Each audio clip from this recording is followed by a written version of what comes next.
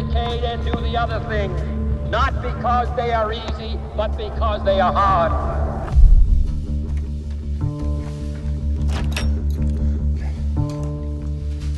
Ready?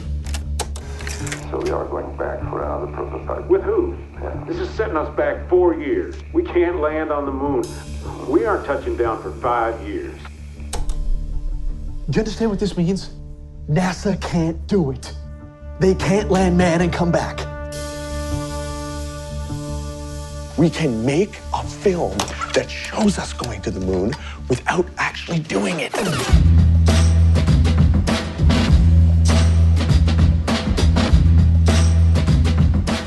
Kubrick is getting NASA to make sure that his space movie looks like real space.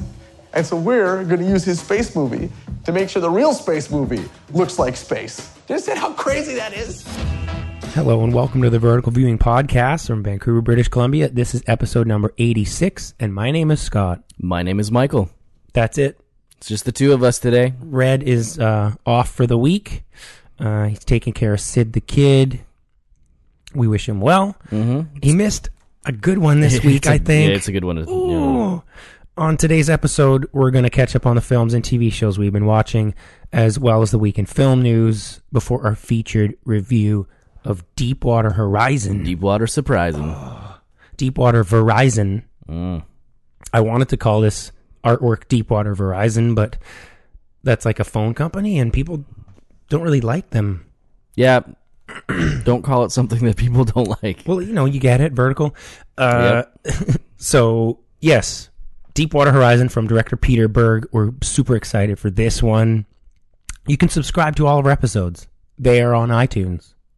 Yes, they are. What can you do on iTunes? You can give us a 5-star rating. Or a 4-star. You know, both are fine. That's true. You know, you're being nice. You're not asking, you're not demanding too much. Well, I don't want to demand from them. You're a good man. But I think we put on a pretty good show. So I do too. We love some good reviews there. So you can also do something else on iTunes. Give us a 4 or a 5-star review, and then you can also leave us a recipe. Last week we wanted your best marinade. I still have to try that. Your best meat marinade. What do you want from the listeners this week? What's the recipe of choice? Oh, always on the spot with this. Hold on. Cornbread. Fuck yeah. Do it. A nice, not just like a plain cornbread, unless it's the best cornbread ever.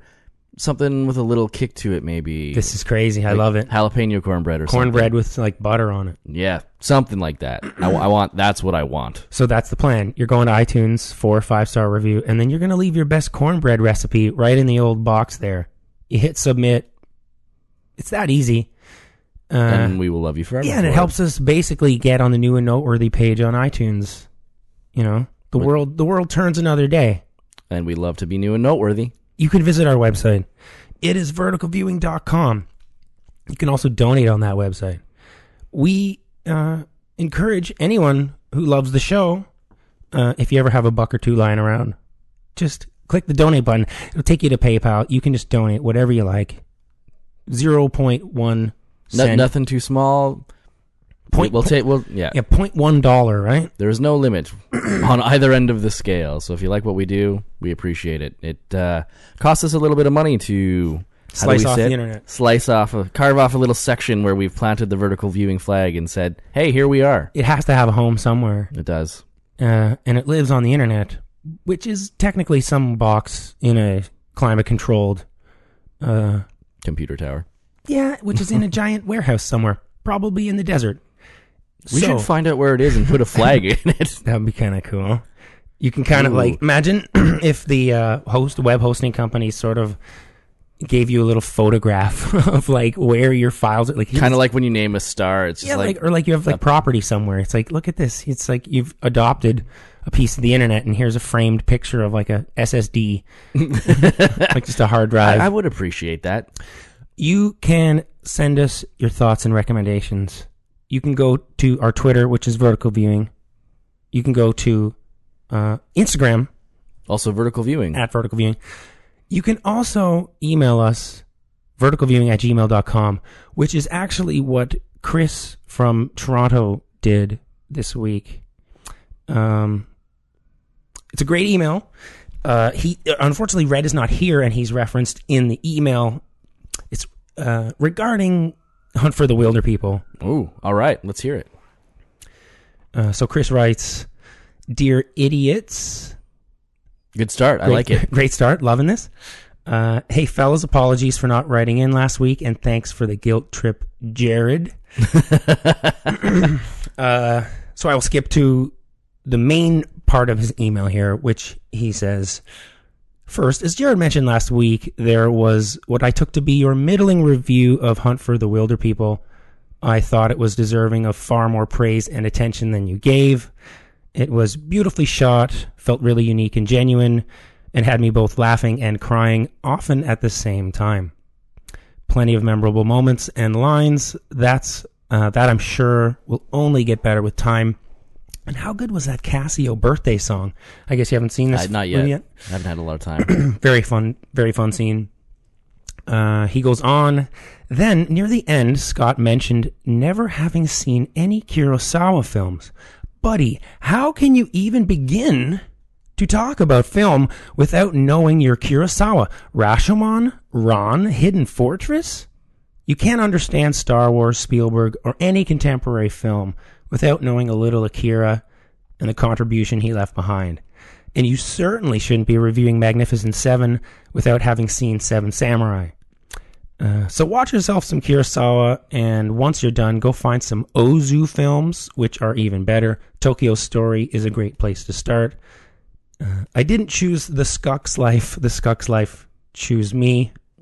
Yours, Ricky Baker.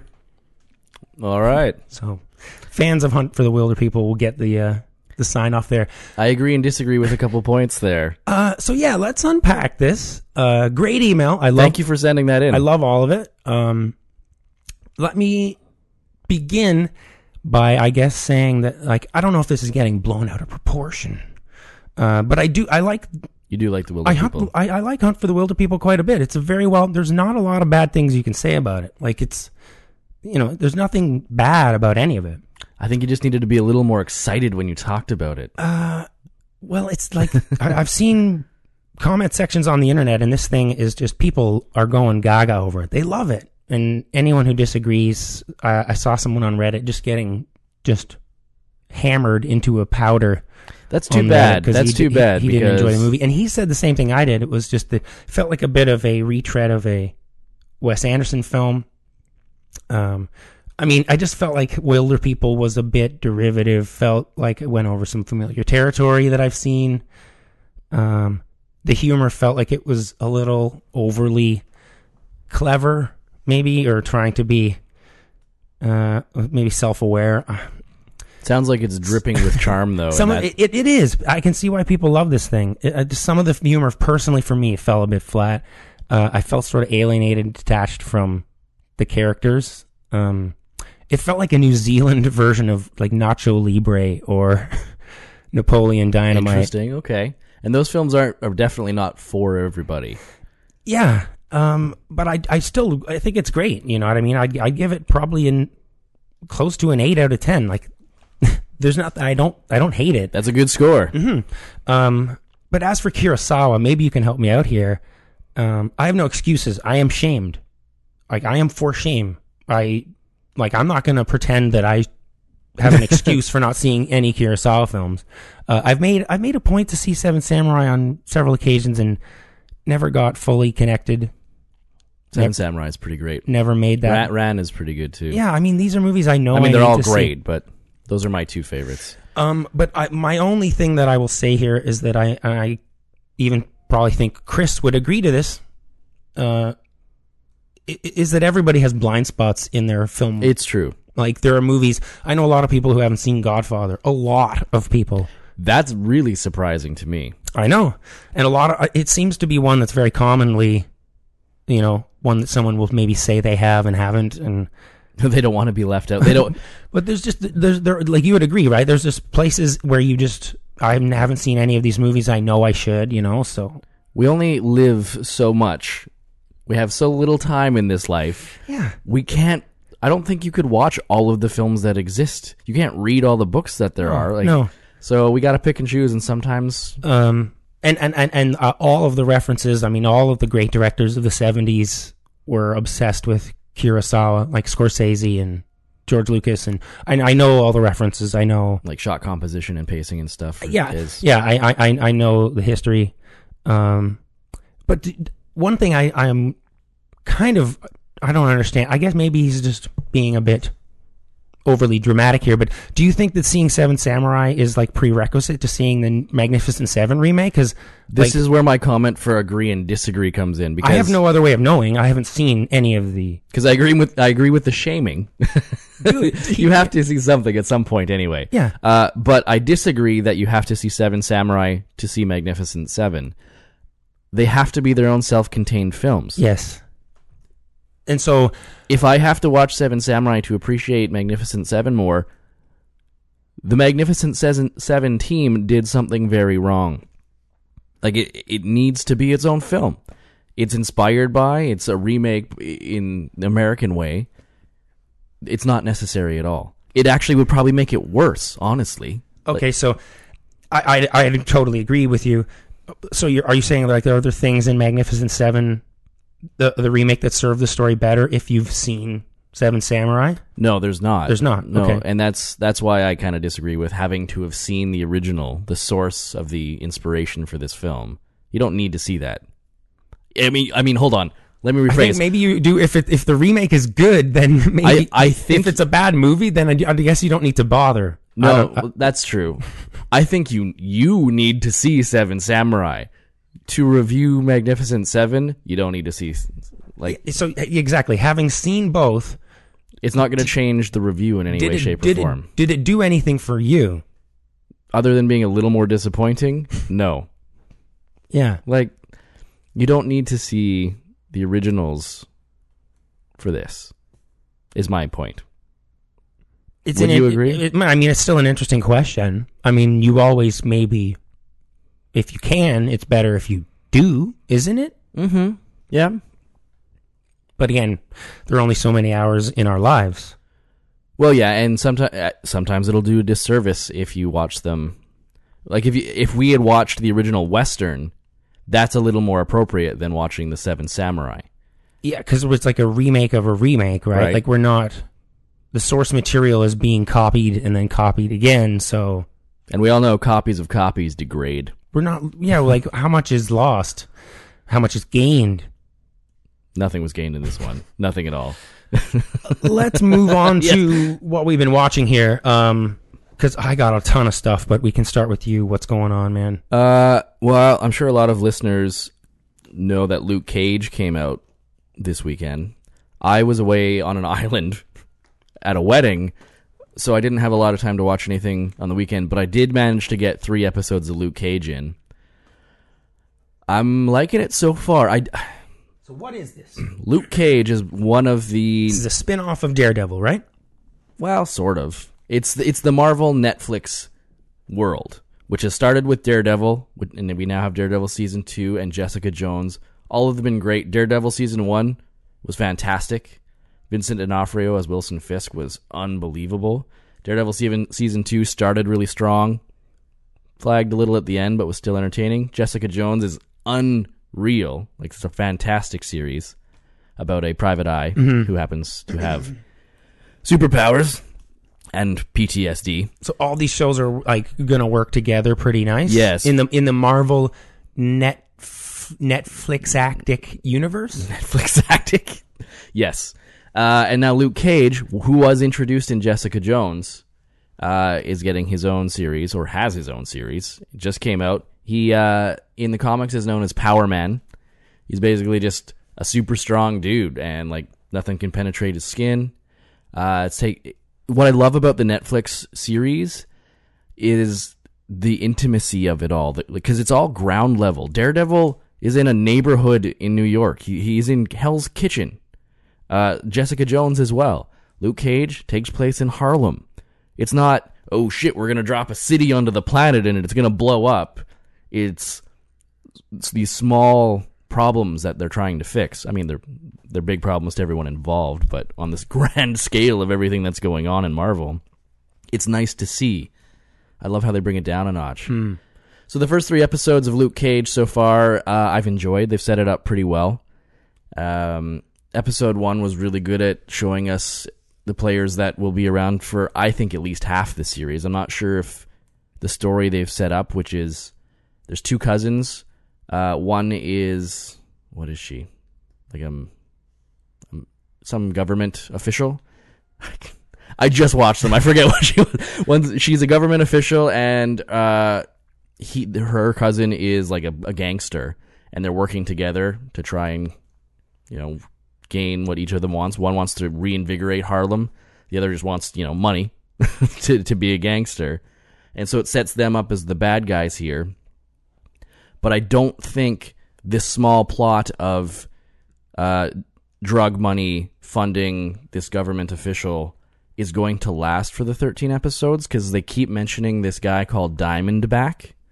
Ooh. And I'll be honest. Do you know that is that villain anything that you know of in the Marvel universe? Could be. I'll be honest.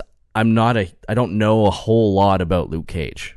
I'm more Daredevil and Iron Fist. I cannot wait for Iron Fist to come out. I love when a new property comes out and all of a sudden everyone is now a Luke Cage expert, right? Aficionado. Yeah, like everyone's like, I know everything about Luke Cage, dog. Like now it's. I know who Luke Cage is. I know what his powers are.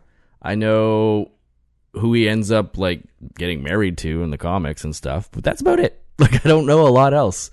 So I'm excited to see where this goes. I think the first few episodes set up the issue, shows us these players for the first little bit, gets the ball rolling. He's sort of the reluctant hero. He doesn't want to do anything with his powers. He just want to keep his head down, just live life, sweeping floors, doing dishes, whatever. And now he's answering the call to action. So by episode 3, he starts becoming Power Man, basically. Is he a Mega Man character? Yes, he is. No, they have a few nice nods, like this dude who owns a barbershop, Pop's barbershop, nice. where he's working. Nice. Just he knows he's got these powers, and he just calls him Power Man. So he's never gonna go by Power Man. Like, he hasn't in the comics. He's just been Luke Cage for a long time now. But these little nods to how he used to be are kind of nice. I kind of like that. Okay. So I'm really enjoying this. Okay. I don't think I like it as much as Daredevil, at least not yet. I can't say for sure until I've watched through the whole thing. Because there's no old boy hallway fight scenes yet. Well, there's actually been a couple of fight scenes. What? Okay. But my issue is they're so different, because he doesn't need to be all scrappy and boxy like Daredevil. He's just a strong dude who can't, like, bullets can't penetrate him. So he just walks down a hallway getting shot and, like, awkwardly punching guys. So there's no real fight choreography. It just doesn't look nearly as entertaining. Huh. That sounds weird. It is a little weird. Like, he picks up a couch at one point. That sounds like a power that doesn't translate well on camera. Well, it's kind of like he's just a lower rent Superman. Like, he can't fly or anything, but he's just really strong, and he can take a hit. So the black man is like the lower rent Superman? That's not what I was saying. but power wise, that's kind of what it is. But there's this weird scene where he's surrounded by a bunch of guys in a room, and he picks up a couch and just like spins around, hitting them all with his couch. Man. So it just okay. Like, I could get into this. In theory, that sounds really cool. It's just the guys just sort of fall over, so it looks a little weird. Whereas in Daredevil, it's brutal. Like, the punches and kicks, they land with so much weight. That's sort of the whole allure of watching Daredevil, isn't it? People like watching the choreography for those fights is unbelievable. That's why I'm excited for Iron Fist. I'm hoping, because it's only I'm only at episode 3, that he'll get a little more finesse as he levels up throughout the season, and the fights will become more interesting to watch. Okay. I mean, it's not all about the fights. But yeah, you're early on. Maybe they're taking it slow, right? Okay. Yeah, but so far, digging it. The acting is fantastic. Okay. It's top notch. And it just debuted on Netflix. Yeah, just came out Friday. I'm sure by the time this goes up, some people will have watched the entire season. Binge the entire thing. Yeah. Yeah. So I guess before I can get into what I've been watching, there's HBO tonight is airing Westworld. Yeah, Westworld. It's like on as we speak. I don't know how we're going to deal with this. You're probably going to watch it tomorrow, I would assume. You're not going to get a chance to see it tonight. I've got a PVR rolling right now, so yeah, but I guess you probably wouldn't boot it up. No, after you get off here. No, I have been partying all weekend on an island. You're going to be chilling. Okay, this episode may or may not have my thoughts of Westworld. I may or may not. Oh, okay. I see where you're going with that. Yeah. If I have time tonight, folks may hear my thoughts on Westworld. Super looking forward to this crazy thing. I might do that tonight then. If you want, leave me a voicemail. Sounds good. However, on Friday night, I fell in love at the Rio Theater in Vancouver, British Columbia. With the film? I watched Operation Avalanche. Oh, you sent me a very excited text, and I'd love to know. Lay it on me. What is this movie? I was hyperventilating when I came out of the theater. Okay. Wow. Okay. A little bit, pacing in my room or in my living room through my bedroom, just freaking out, not knowing what to do, kind of freaking out. This thing is a solid 9.5 out of 10. Wow. What is this thing? So to put it as simply as I can, Operation Avalanche is a fake documentary, a mockumentary, if you will, about some CIA agents in the mid 1960s who are sent into NASA undercover as scientists to find a Russian mole, a Russian spy who has infiltrated NASA. In the process, they get wrapped up in a conspiracy theory about maybe not being able to make it to the moon by 1969. It's going to take them 5 years longer than they anticipated. So hence begins the production of a fake moon landing movie. This has been really popular these days. So we did our review, episode 50 of Vertical Viewing. We did a review of Moonwalkers. Yeah, that's too bad. We did not enjoy the movie, I think, very much at all. No. And I am so glad that this got redeemed. This is a Canadian film. The director of The Dirties. I'm not familiar. So Operation Avalanche is directed by Matt Johnson. He was at the screening. I was at the Vancouver International Film Festival. Which just got rolling. It just started on Thursday. And director Matt Johnson was there, and he did a Q&A and stuff. It was really, really great. And he's in the movie as himself. And so the jaw-dropping thing about this movie is that they shot this at NASA in Houston, at Mission Control, with real NASA employees, and none of the employees at NASA knew they were in a fake moon landing movie. They thought that Matt Johnson, film student, was there to film a sort of reenactment, Apollo documentary, like a cool documentary about Apollo, and sort of getting people to dress in period clothing. And that's unbelievable.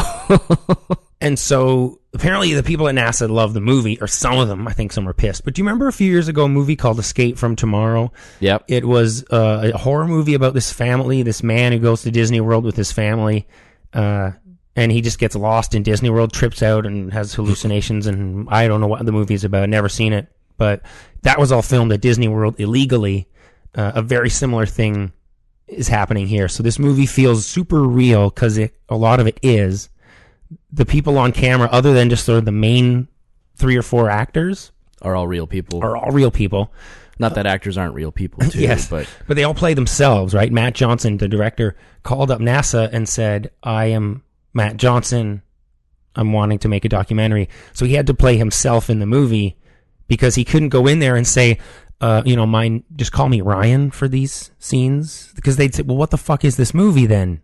Yeah. The NASA employees would know the jig is up there. They're playing characters. What's going on? So by necessity, he actually had to play himself in this movie, which is kind of crazy. But anyway, to the movie itself, we begin in 8mm sort of black and white, rounded edge, ooh, really blurry looking footage. And it's them making their documentary behind the scenes kind of them getting sort of the gig of going down to NASA. And then the main guy, Matt, he turns to the CIA director and he says, can we get new cameras? And then as soon as he says that, we cut to Bad Moon Rising by Creedence Clearwater Revival. And the movie bursts into this beautiful golden, like 16 millimeter looking full color footage. Like my jaw was on the floor. This is probably the most authentic period piece I have ever seen in terms of like the camera work. Like, wow, they actually use digital, cameras to actually replicate the look of 16 millimeter footage, and using fair use photography, fair use clips. They basically just merged this entire movie seamlessly with old footage. That's awesome. It's just jaw dropping, man. The transition into this beautiful color, and it's basically just the essence of the Cold War, Kennedy announcing the Apollo program, sort of him being assassinated. There's the references to Dr. Strangelove. Stanley Kubrick has to make an appearance here. Of course he does, because he's central to the conspiracy. Right? There's Russian spies within NASA. So there's like these sort of assassination, like people are maybe following the documentary crew. It actually starts to get a bit tense. Like there's a chase scene in it that's absolutely thrilling. Like it's not just, the movie's hilarious, but the movie's also really thrilling because it turns into like a sort of, political thriller, chase thing. And it's just exhilarating. And that sounds pretty amazing, actually. I'm in love with this movie, guys. Just go online, look up the Operation Avalanche trailer. I think this movie's irresistible. Is it still? I assume there's some future showings throughout the course of the festival, or is it? There is a showing on the 10th at 2:30 p.m. So I can go see that. You absolutely have to go see this. That's on a Monday at 2:30 in the afternoon. I can't make if I actually had the day off, which maybe I should. Isn't that trade Thanksgiving?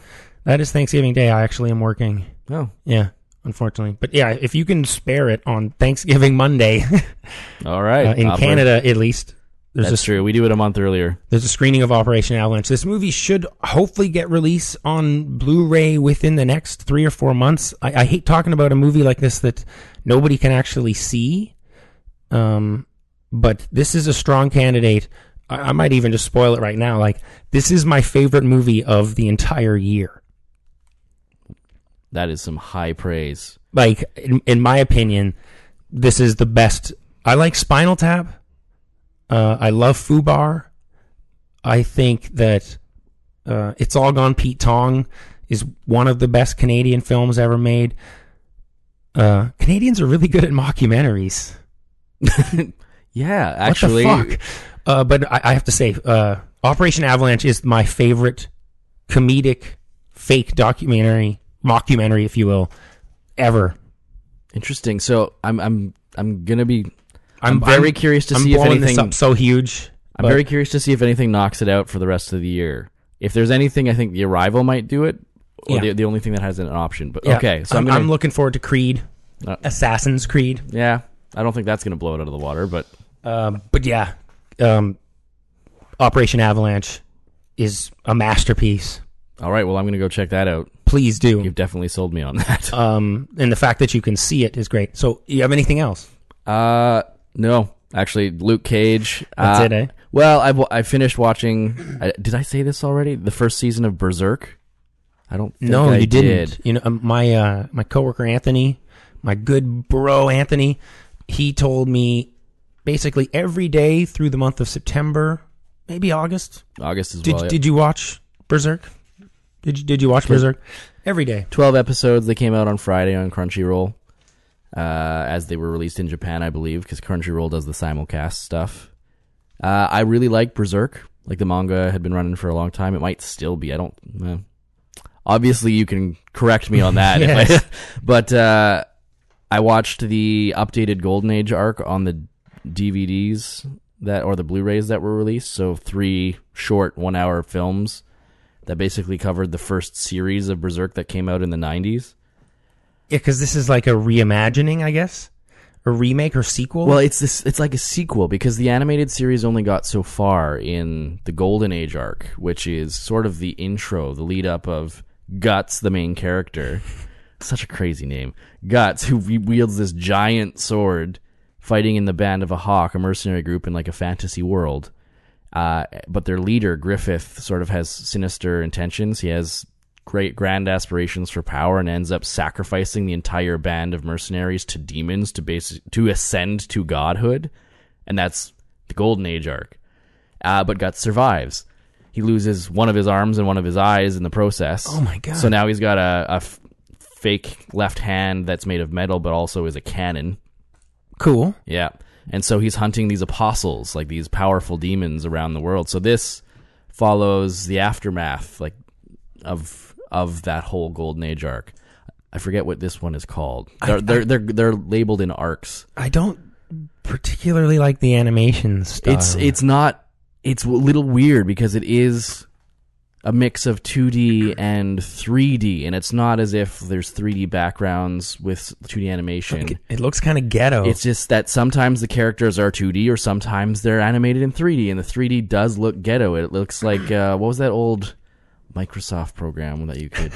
Anyway. Kid Pix? No, that was Mac. It kind of looks a little bad, but the story itself is pretty cool. So I like seeing him chop dudes up with this giant sword that no one would be able to wield that thing. Oh yeah, I love how strong. Like they have like tiny, skinny little arms, and they hold like 1,000-pound like Cloud Strife with his... Well, he's at least a big dude, but nice. The sword is still like there's no way that he could use it as a sword. It's breaking the laws of physics. Yeah, the handle would bust off. But it's such a great it's a dark fantasy world, and anyone who's a fan of the Dark Souls or Demon Souls games, those games are super inspired by Berserk. No way. Yeah. So it's nice to go back to that world and see. Yeah. I'm learning all sorts of stuff. So yeah, I'd recommend it. Check it out. The first 12 episodes of this season have wrapped up, I think, a couple of weeks ago. So it's done. You can watch it all right now. You could binge it. Mm-hmm. And we're going back to it, I think, in the spring of 2017. So I'm going to wait for that. Okay. It's the animation isn't so great, yeah, but it turned me off big time. But man, I love the world. Honest. I love the world, so I'm going to stick with it. Okay. It's nothing like Cabinary. Oh damn, man, that's so good. Yeah. I need to watch more of those. You do. So I watched another movie at the Vancouver International Film Festival. I saw this movie last night. Actually, it's called Tower. And. Mm-hmm. This movie, I got gobsmacked by this movie, man. You sent me the trailer. Yeah, so this movie is about the 1966 shooting at the University of Austin in Texas. Charles Whitman is the name of the maniac who went to the top of the university's tower and just began sniping at people randomly. For no reason, really, right? It was revealed that he had it's great that you asked that question, for an actual reason. Yeah. In this case, he had, it's senseless, obviously, but he had a tumor in his brain pushing against his pituitary gland, which caused erratic behavior. Okay. And he knew this and wrote in his suicide note, I believe he said, "Please examine my brain." Interesting. Yeah. Wow. Unbelievable. So this movie is basically it's a documentary about this event, about the 23, I think, people who were killed during this, or 18, I believe. All the people who were killed during this and the people who got caught up in the event. It's very visually interesting. Exactly. When I tell people about this movie, they go, "Oh, that sounds really intense." A documentary about this shooting. It's all rotoscope animation. So if you've seen Waking Life, if you've seen Scanner Darkly, you will immediately recognize this animation. It looks just like it. As soon as we cut, because there is old footage, there is sort of, actual interview footage and stuff as well.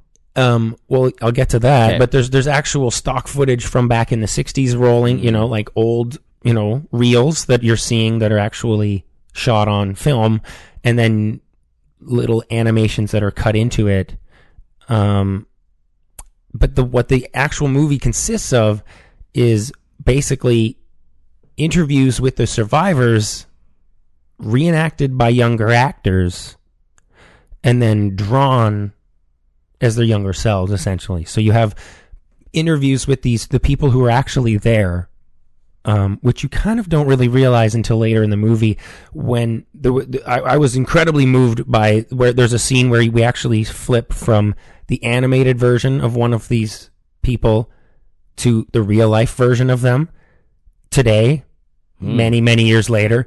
And it was like a punch in the gut. I realized, oh, this person actually survives this event, and here they are now. And I've been listening to them this entire time.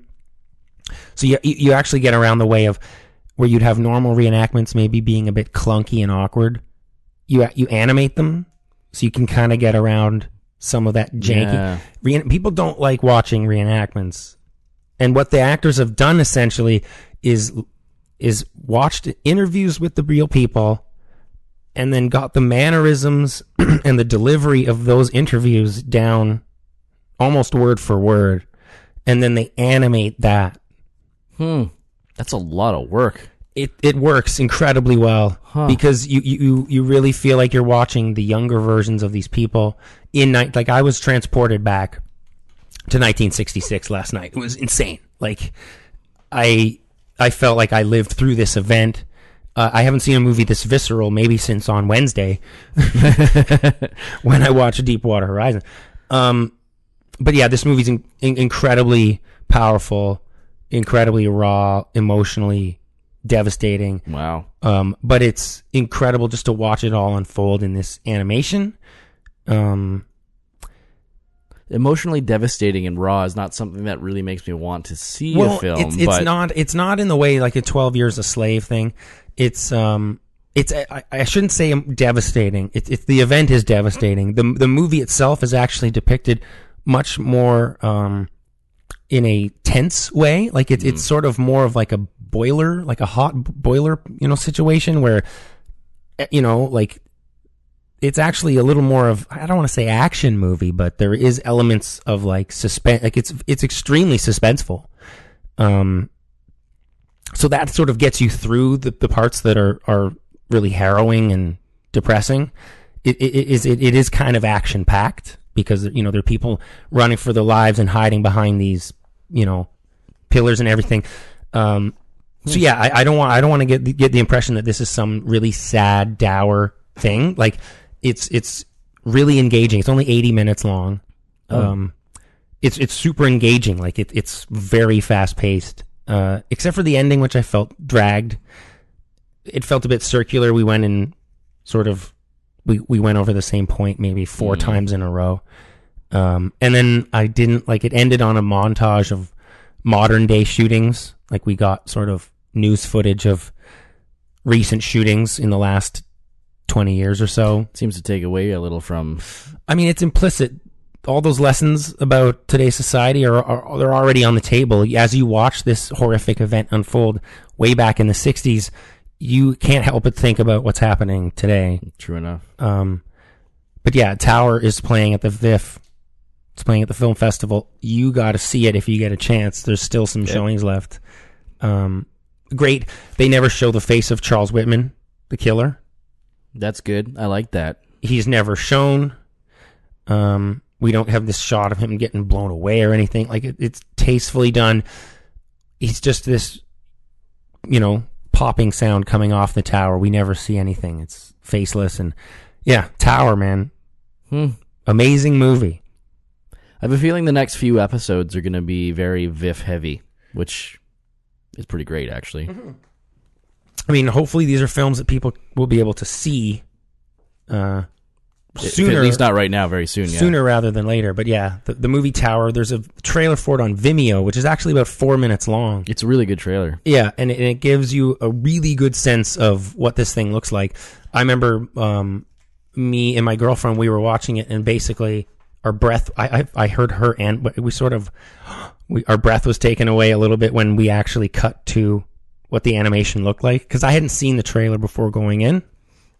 So I had no idea what the what the animation style actually looked like, and I love it. So, yeah. Sweet. Tower.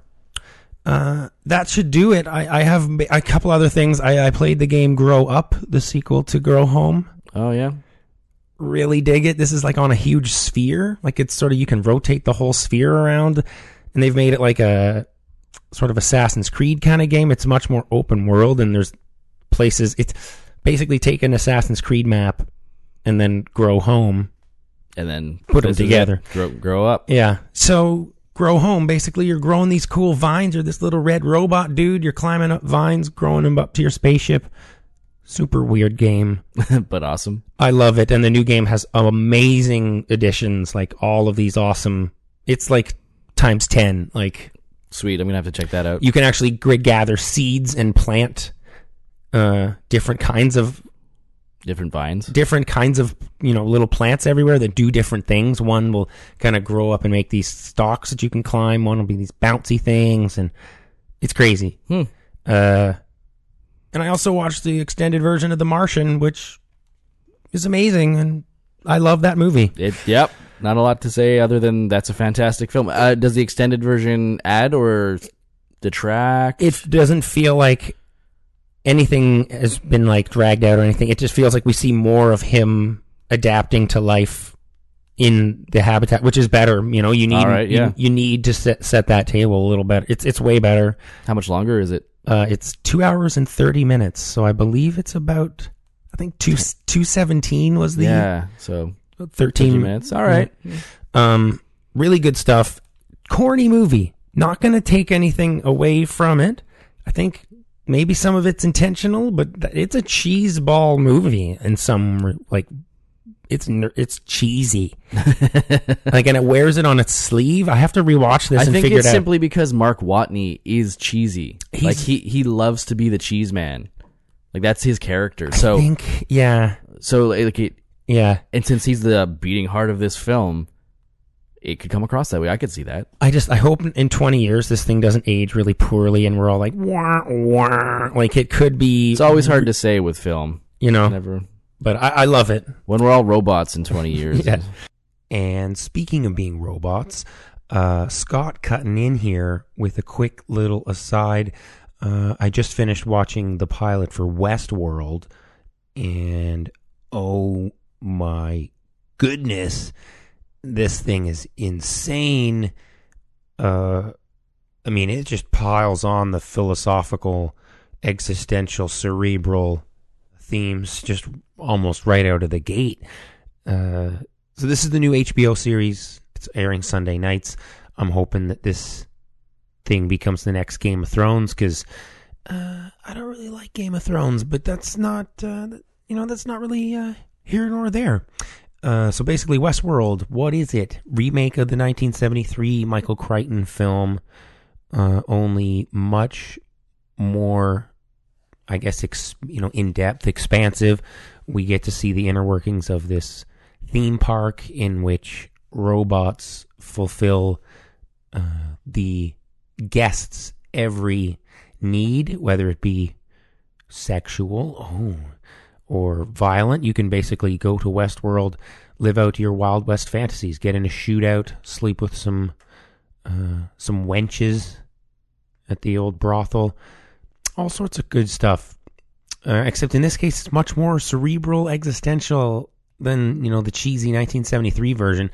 The real, I love it, man. All these robots basically exist in this Groundhog Day type loop. It's a really brilliant way to sort of deliver an experience to the rotating group of guests. You'd imagine that people would come to Westworld and spend a week there and get tangled up in all of these narratives and these little sort of interpersonal relationships between the townsfolk and people who already live in Westworld. Who is real? Who is not? There's characters who work for this Westworld company who are running this theme park. They're arguing that maybe these robots are too realistic. Maybe it's getting a bit too real out there. It's kind of weird though, right? This whole society is really compelling and interesting enough on its own, without having human guests. I think you can almost imagine this little closed-off Truman Show society full of robots kind of existing on its own. Even that alone might be interesting enough. Crazy acting. Amazing. Anthony Hopkins is in this. James Marsden is in this. Ed Harris is in this. He's fucking awesome. Jeffrey Wright. It's really good. Evan Rachel Wood is the lead. It's amazing. The acting from these people is off the chain. They're doing these erratic movements, and I think some of it's augmented with visual effects, but this is some of the most convincing sort of human-like robot movements. It's crazy shit. Check out Westworld, everybody. This show's going to be airing every Sunday night on HBO. Really, really promising stuff. This seems super polished right out of the gate. Super strong. Really loving it so far.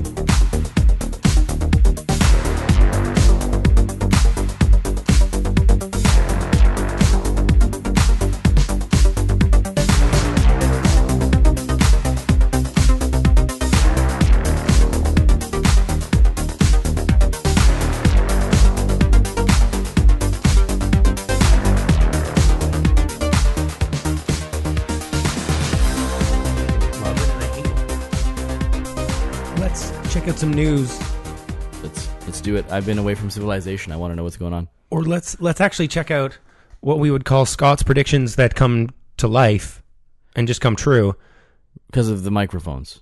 Well, we joke that there's microphones embedded in the walls in here, but we don't even we put the show online willingly.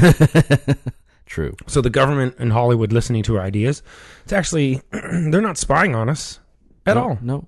We got nothing to hide. However, they must have heard when I said back in April when we reviewed The Jungle Book. Great movie. It really was.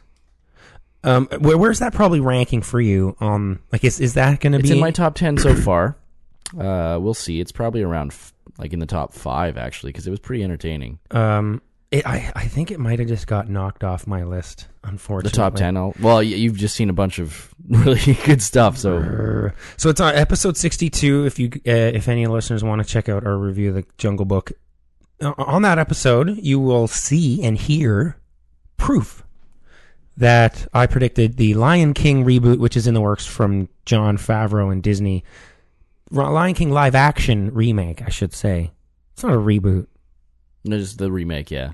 So they're doing the exact same thing they did with Jungle Book to The Lion King, which is the most obvious thing ever. Yep, and it's Jon Favreau. And I remember us talking about how great this would look with The Lion King because the animation is so good. So I think Disney literally just printed $1.5 to $2 billion. Yeah, that's probably fair. They just printed $1 billion, $1 billion. They just cashed. This thing is going to be enormous. I am excited by that news. It feels like they just are going to reappropriate all the images and graphics from. I mean, there's a good reason why I thought that The Jungle Book begets a Lion King remake. Because it felt like I was already in one. I felt like we were already watching Lion King at some points, you know? Well, the stories are very similar in the fact that they've got a bunch of animals. Well, and African animals. And, yeah, like we're already halfway there, it felt like, you know? Just take Mowgli out and we're kind of watching Lion King spin-off. And since he was all right, but he was the worst part of that movie. It's fine. We're good to go. And you know they're just going to do the exact same thing, right? They're going to have a bunch of the songs. They're going to redo. Like, it's going to be kind of a beat-for-beat remake, and everyone is going to freak out, and they're going to love it. And you already know this thing is a hit. You already know. Mm-hmm. And then they'll do, when we get to 5D theaters, then we're going to have a weird remake back into some... What would the fifth dimension be? You get to choose which character you experience the film as? Yeah, it's like emotional dimension. Well, okay. I don't know. So you could just be... Well, if it's perspective, then that would make rewatchability huge for films because you would be a different character each time you watch it. Disney's they have to remake this in 20 years again, right? So you want to see what it's like to be the Beast? Sure, why not? That'd be dope.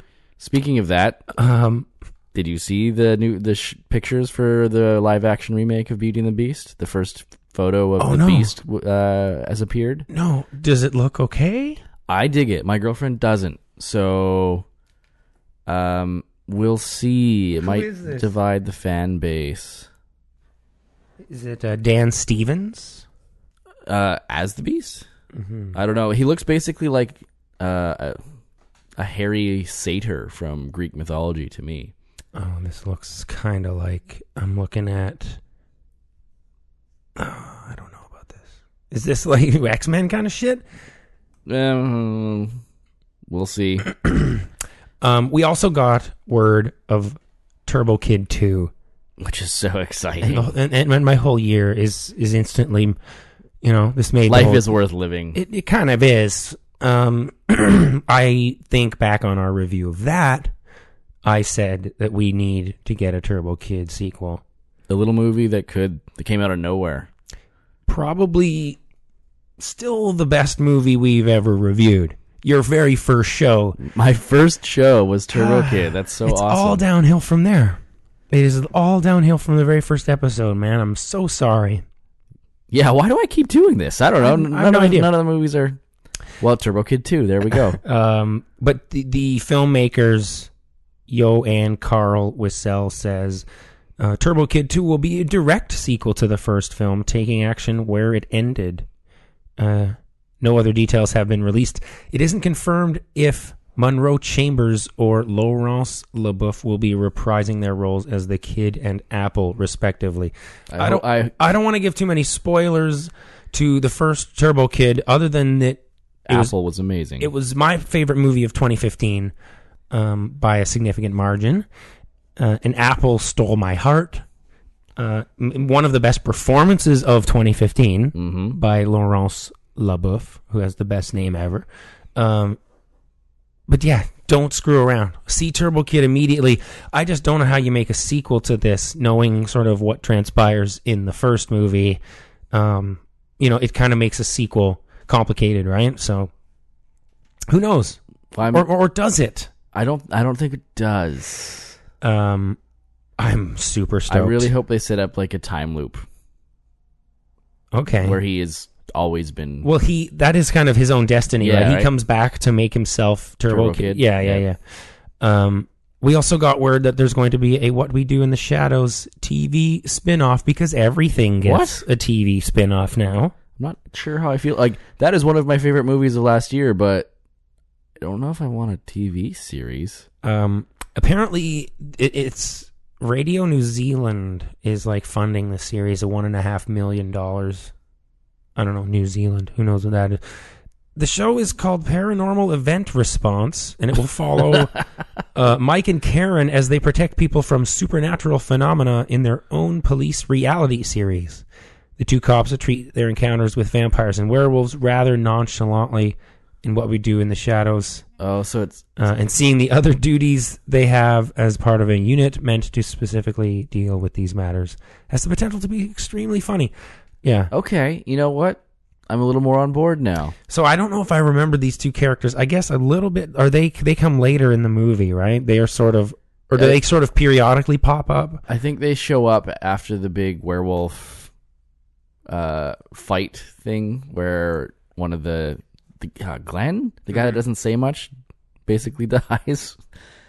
Yeah, I need to see it again. Yeah. Okay. Yeah, I'm down with that.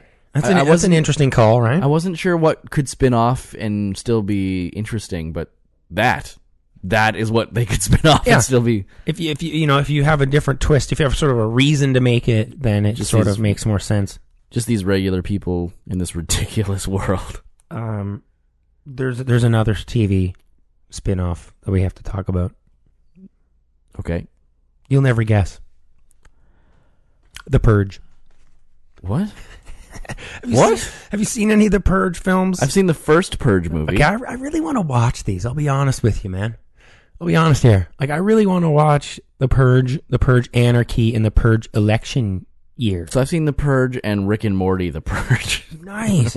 I mean, I heard these movies are dumb as hell. I'm in, man. Yeah. I gotta check these out. Okay. The first one was all right. I was very surprised to see Ethan Hawke in it. Just doesn't seem like the type of film that he would be part of. But then he didn't Insidious, didn't he? I don't think he did the second or third, right? He only in the first. Well, yeah, he only did the first one. The director, James DeMonico, says... DeMonico. It's kind of an anthology, more of an interwoven anthology. They came to me about a TV show. My idea is that you do 6 or 7 storylines, kind of intercut them using flashbacks. I mean, whatever. I mean, it'll work because you can tell a story from Purge Night anywhere in the country. It seems kind of like a decent idea for like an ongoing thing. You could have different things happening on Purge, or maybe the season leads up to Purge. I don't know. Well, for anyone who doesn't know what we're talking about. Yeah, what is the Purge? The Purge, one night a year, all crime is legal. What? Yeah, the idea being that... Oh my God, I'm 14 years old. I just wrote an awesome screenplay. Yeah, this one night lets everyone release these pent-up urges to murder and kill and whatever, and somehow that reduces the crime rate and works. Yeah, they control people by saying, like, Purge Night will get you, so behave all year round. It's the first movie is like... That's the central premise of it all, but it takes place at the house of one of the guys that builds Purge shelters.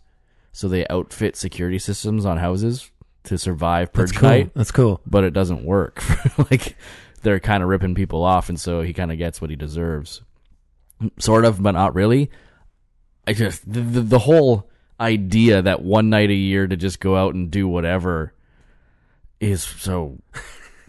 Just like the worst thing I've ever heard. Yeah, it's like I said, it's like a 14-year-old's idea, right? Like, but because it takes place over the entire country, you can have an anthology series where you just tell different Purge stories. I'm in. Why not? I'm in. So you like Alejandro Gonzalez Inarritu, right? Yeah, he's all right. He does some okay stuff. Mm-hmm. He's making a VR movie. Okay. Yeah, let that marinate. How is it going to be screened? In VR.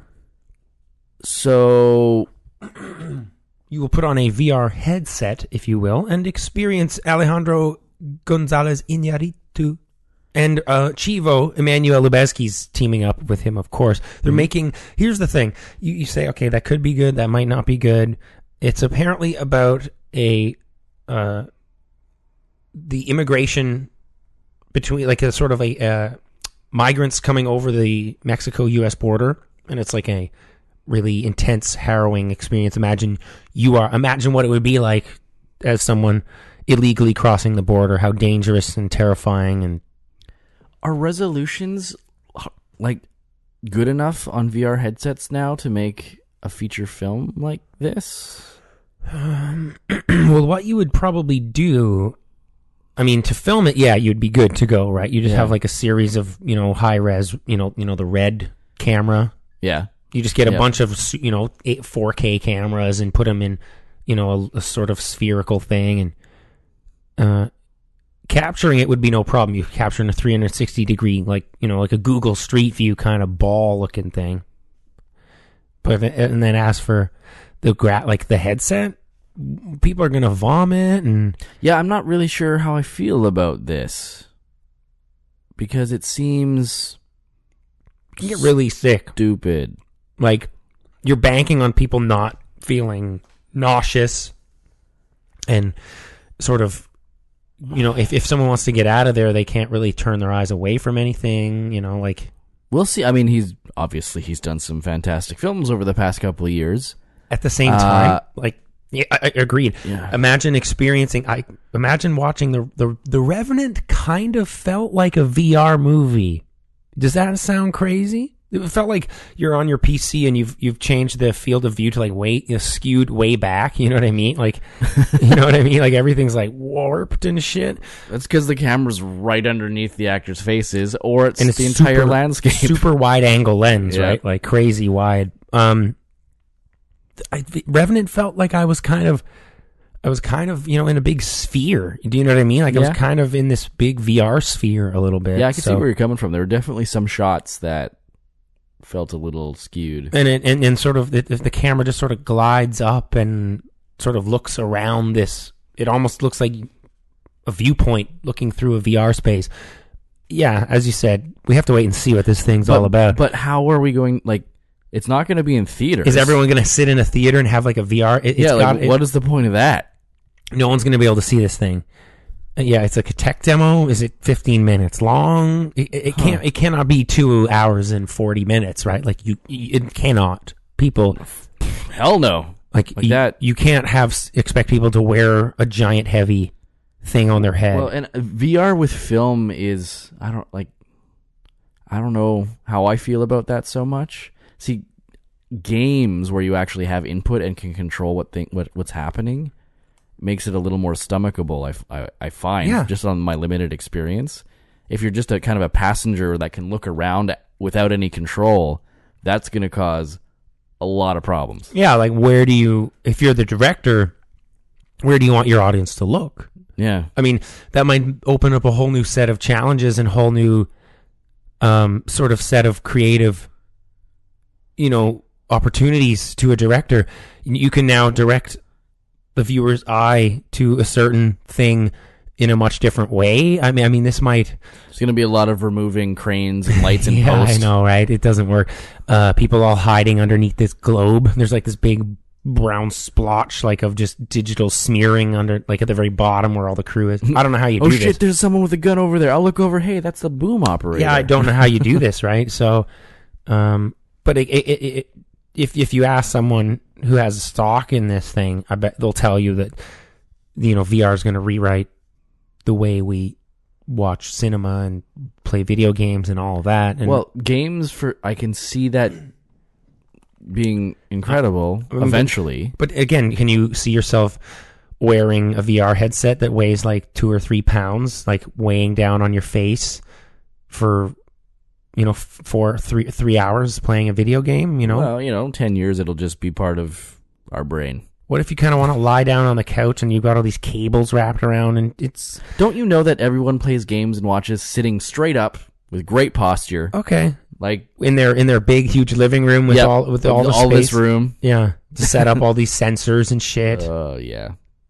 We'll see. I mean, there's a very good chance that VR could have... in the early 90s, virtual reality had this big upstart and then it just died. They had Dactyl Nightmare. Do you remember that thing? Yeah. And it's just died on the vine. And then I could easily see that happening again. We're not there yet, not quite. As soon when you can put on a pair of sunglasses and then get her going, that's when people will get into this. It's funny that Google Glass is wiped off the face of the earth. I mean, that seems a little more practical than these giant VR, Oculus Rifts. It didn't last very long, did it? No. It is a distant memory. I don't think people like the idea of just these cameras on a pair of glasses and you're just walking around filming everything that you look at. Yeah, that's fair. I think it became a privacy issue and Google was like, we can't do this. I don't know. The final story of the night, not a heck of a lot of news. War for the Planet of the Apes. Oh, yeah. It's coming out in 2017. We got it's going to be at New York Comic Con, which I guess we're going to get a full trailer for this. This thing has been in production since 2015, the summer of 2015. We still don't even have a real trailer for it. I think that the Planet of the Apes series, the reboot, so good, is probably the best franchise that is currently in, like, you know, in production, I guess, like, better than pretty much anything else going on, really.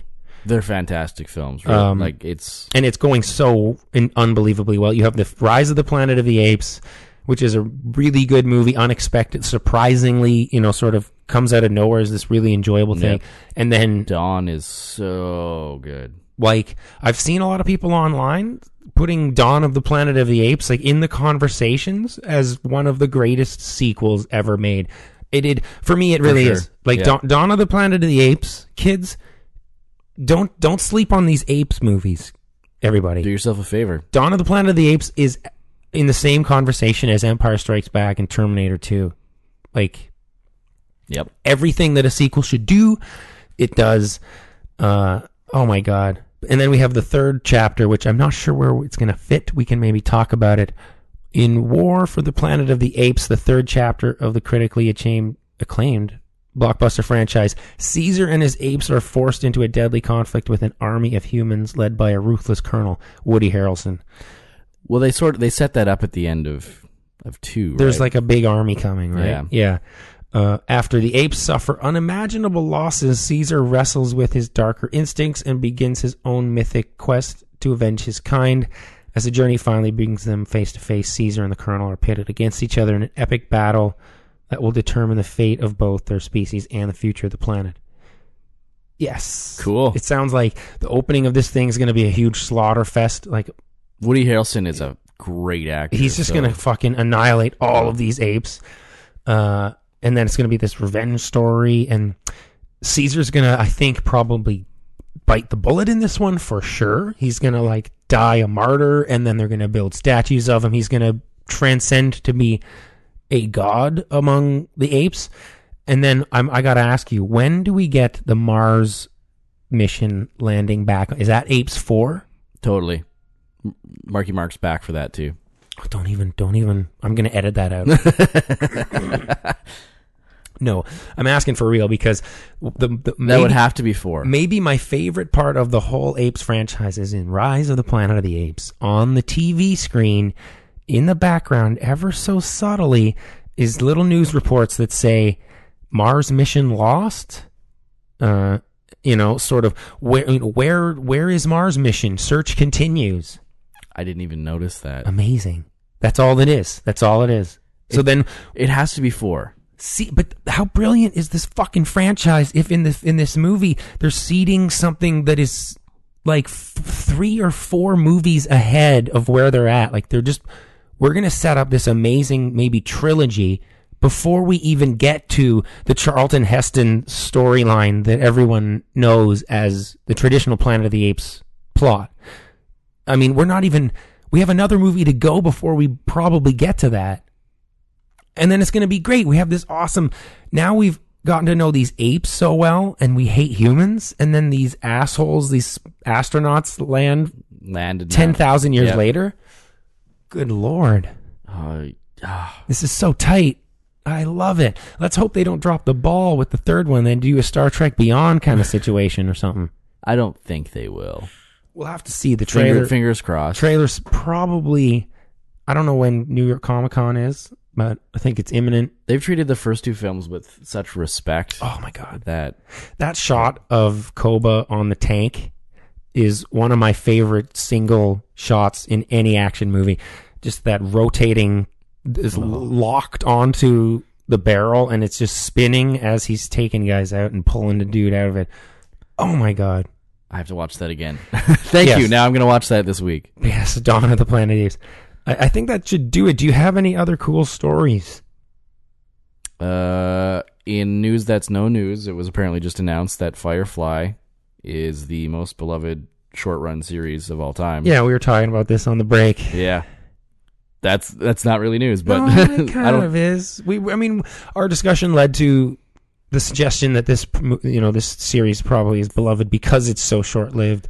Because the series itself is good in its 10 episodes or whatever it was, but we both agreed, and we're probably going to get some flack from some of our listeners, that had it carried on, it was unlikely to maintain that level, and that it would diminish, and Firefly would not be nearly as popular as it is now if it had continued. Yeah.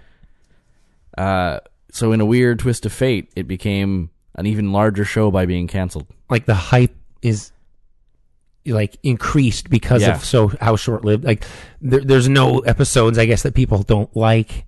Exactly. It gives the impression that this show is just flawless, and every episode of it would always have been perfect. And I mean, I wish Red was here because I think he's the biggest.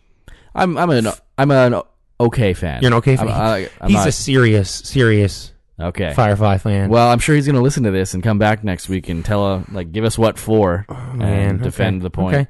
Okay. There's also the Dead Men Tell No Tales trailer that just with Javier Bardem rocked the boat for Pirates of the Caribbean 5. This is the 5th Pirates movie? Yep. Damn. Starring the dude who was in the best movie of last year. This year, bro. This year. Oh, wow. It seems so long ago now. Gods of Egypt. Back in March. So, Johnny Depp is in this. Yes. He is. Okay. Johnny Depp. Yeah. But Javier Bardem plays this weird penguin-looking guy with black stuff coming out of his mouth. Like Tim Burton Penguin. Yeah. Batman Returns Penguin. Batman Returns Penguin. To be safe there. But it's like, looks like ILM is at it again with like crazy character animations and facial CGI shit. Like these Pirates movies are like excuses for them to just spend like probably $70 million on CGI.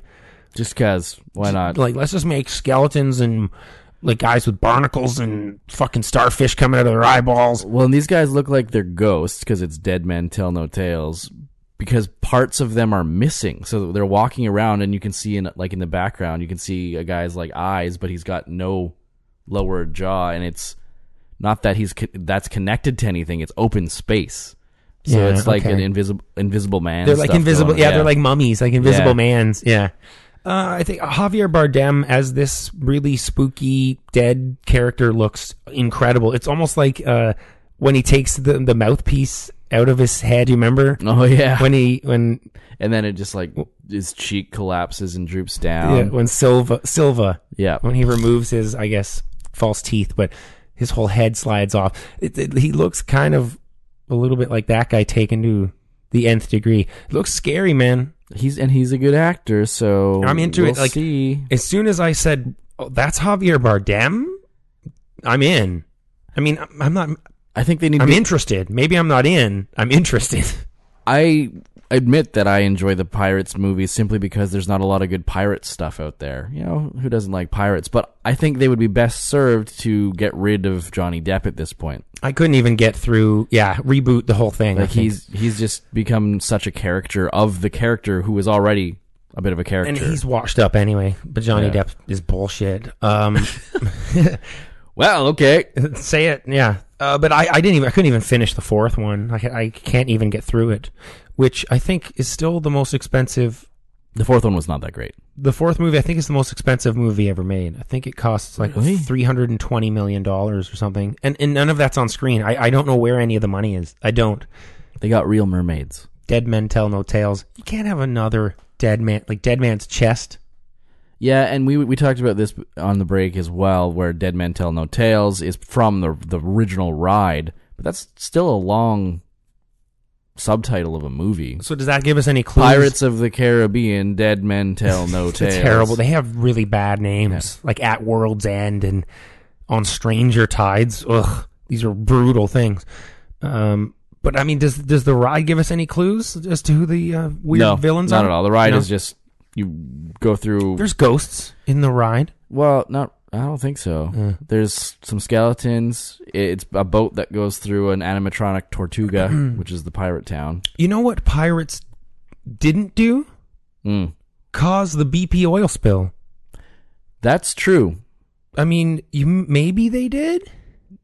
I don't think so. I'm pretty sure they were not responsible for that. No. Unless you want to count BP I executives. think BP was responsible for the BP oil spill. They might fancy themselves Pirates of the Caribbean, but yeah, like they're like, oh, this thing called the BP oil spill.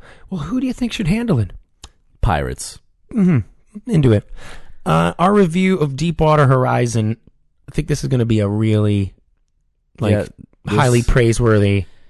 It's such a surprise. So let's. Oh my God! Let's get into it. Let's get our hard hats on, our red jumpsuits. I want to get a jumpsuit, man. Make sure it's not magenta. A red one. My girlfriend and I are like going to buy jumpsuits, like flight suits, and just chill out in them. Why not? Like I'm very embarrassed to reveal this to the world, but I'm doing it. I wore one when I jumped out of a plane. Can't wait. We're just gonna chill out in awesome like flight suits. Like we're gonna be like NASA astronauts waiting to go into space. And I'm sure that will come into handy at one point. Who knows? You never know. Do you want to review? I would love to review this film. Deepwater Horizon.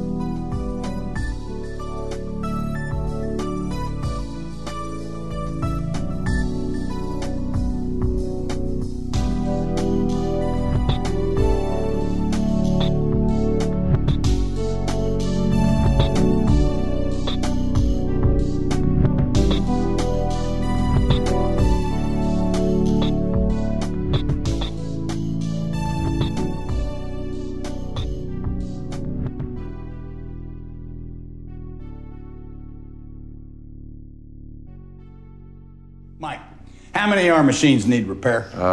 390, Mr. Jimmy. 390. Yes, sir. Almost 10% of all the machinery aboard. Name a few for me. A few? I would love to hear exactly what piece of mission-critical equipment are down. Where do I start? A driller chair, process station 18, BOP control pods, telephone system, pipe racking system, GPS antenna, direct TV system, wireless internet, iron roughneck, top drive rack bag system, auxiliary drawworks control, saltwater service pump, smoke alarms in the galley. And the reason why you're sweating so hard is because the compressor for the AC on this deck are down too. Who are you? Mike Williams, Chief ET.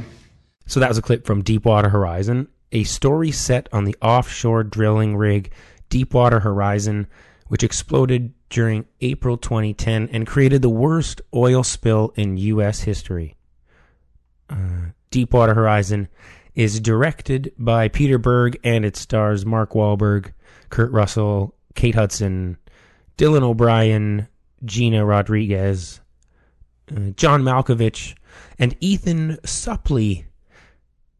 You know him, right? From the Maze Runner series? Is that Ethan Suplee? I don't think so. No. My Name is Earl? He's a large dude. My Name is Earl. Is very famously from, My Name is Earl. He's in My Name, I think, American History X, I believe is one of his really other roles. It's been a long time since I've seen that. And he is a Scientologist, according to Wikipedia. So, not cool.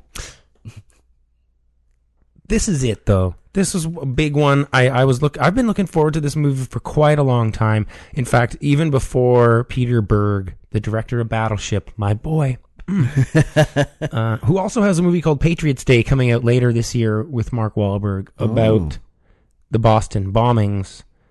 And just today it was announced that Atticus Ross and Trent Reznor doing the score for that thing. Interesting, okay. Yeah. So Peter Berg came onto this project that was originally set up by J.C. Chandor, the guy who did All Is Lost. Did you see that with Robert Redford? With Robert Redford, yeah. The solo, Lost at Sea movie where there's like 2 to 10 lines of dialogue total. Yeah, he did that. He did Margin Call. He did Most Violent Year. Okay, yeah. Good director. I really love Margin Call. He set this movie up and was going to direct it. He stepped down from the project. Peter Berg comes in. I wonder why.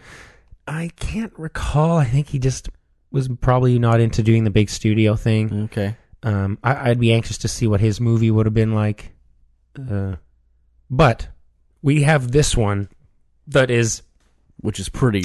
Probably one of the nicest, one of the biggest surprises of the year. Is that fair to say? For a larger budget studio film, Yes. Like, this movie sure. is way better. I'll say it right now. This movie is way better than it has any right to be, really. It's... For sure. That's, as I said, I was away this weekend, but a bunch of friends I hadn't seen in a while. I was talking this movie up to all of them. I was like, man, you gotta go see this. Right? It's something else. Yeah. I have a bold claim that I'm going to get into later in the review here. I'd like to hear what you think. I'd like to hear what the listeners think. It's kind of crazy what I'm going to say, but Mike, okay. We'll get into it. What did you think of Deepwater Horizon? I really enjoyed Deepwater Horizon.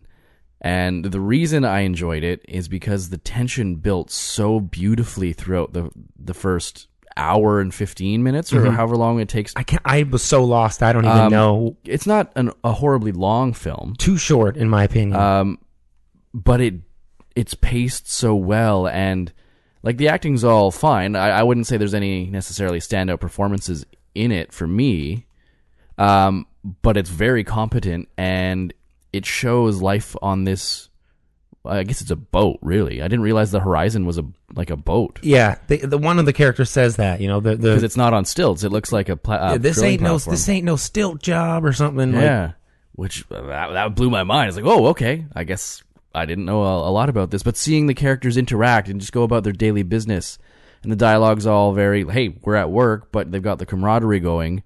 It's a tight group of people. It shows that very well, and it gives a lot of time for that to breathe. So you get to know these characters over the course of, I guess, a few hours on the Horizon in that first two-thirds of the film.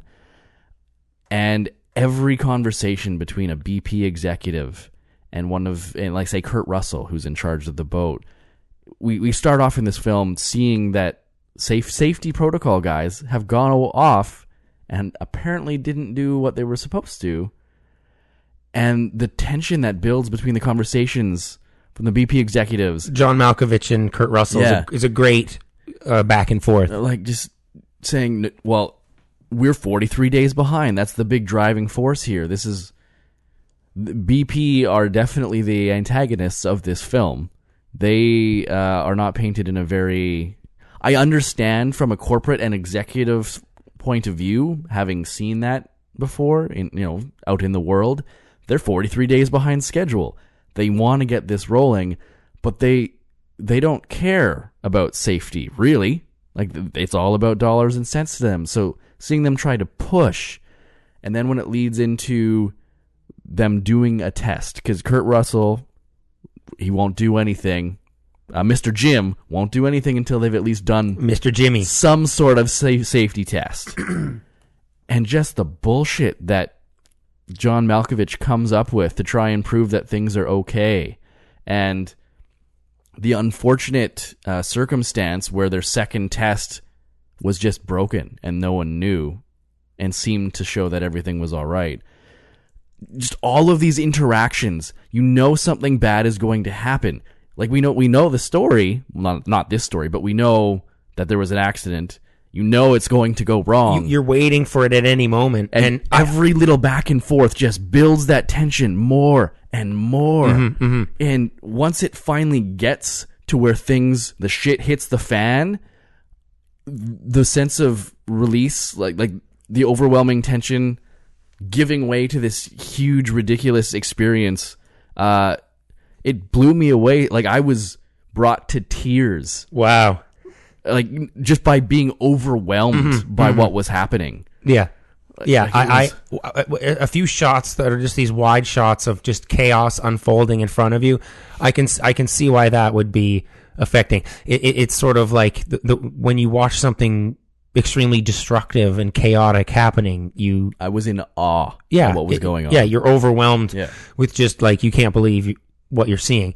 Yeah. I'm in full agreement. This movie's, exhilarating. And my claim here is that final, like when we finally do build up to that release and that action bursts into life and the oil, spill occurs and then subsequently like the entire rig catches on fire. The explosion was... Because we sort of have an initial, basically a burst of oil, which is destroying the entire rig initially. And then the amazing sequence of the gas getting generated and sucked into the ventilation systems, and then when it finally does ignite within one of the engines, and it just like it just snaps and bursts.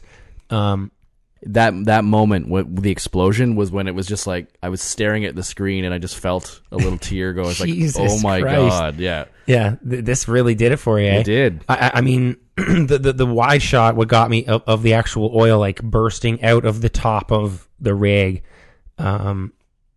it is astounding, and to me, this is gonna sound crazy. I don't know if maybe not.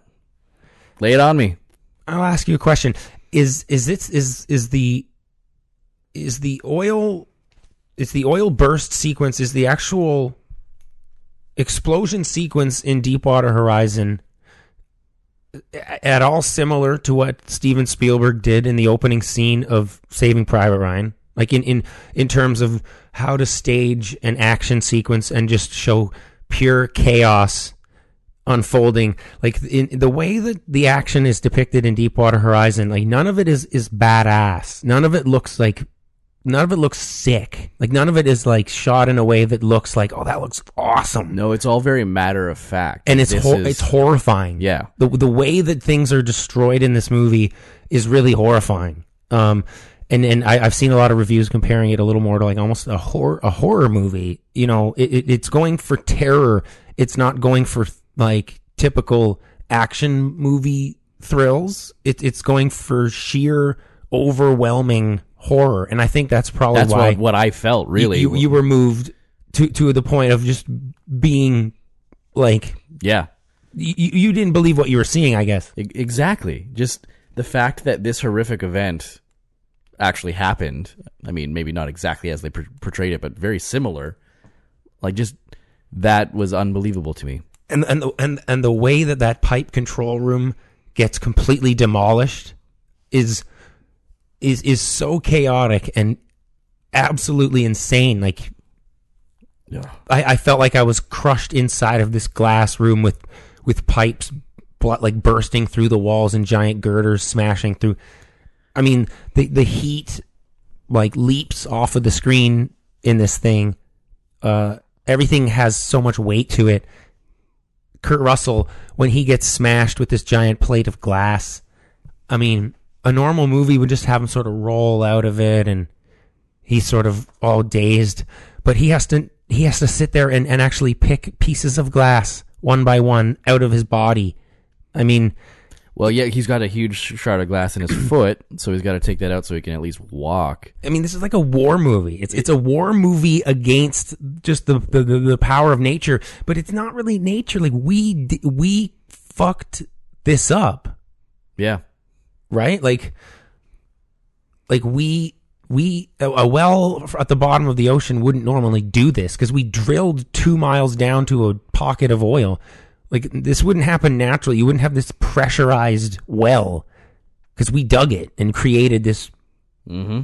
It was a man-made disaster, and I think the tragedy of it is so much. It's elevated because of that, and it's because it didn't have to happen. It's not a natural disaster where floodwaters, hurricanes, earthquakes. That's tragic. Honestly, there's not a lot that can be done in those situations except trying to survive or whatever. But this is a highly regulated industry. Yes. So this was 100% avoidable. With thousands of wells dug all around the world, I would imagine. BP is like, this is their jam. Like, this is what they do. Yep. They're a multi-billion-dollar company that does this all the time. And, I mean, anyone who's had a job has seen that not every company, every company, rather, has some aspects that are poorly run. Like it's unavoidable. It's just the sheer nature of having more than one person working at a company, right? So you have just a clash of ideas and things get mixed up and nothing's ever perfect. And so the fact that there was so much pressure from the executives, none of the workers wanted to proceed. Like and they didn't say it, but on screen, you could see they all had a gut feeling that they shouldn't be moving ahead with any of it. Like there was a real Was Ezra? Is that his name? Who the John Malkovich? No, the actor who played the drill guy, the head guy in the drill. Oh, Ethan Suplee. Ethan Suplee, yeah. He did a pretty good job of just wrestling with the idea, because Mr. Jimmy said, well, I mean, if you think that this is okay to move forward because the test didn't match up, okay, let's move forward. And if he had decided, no, I'm not doing this, this wouldn't have happened.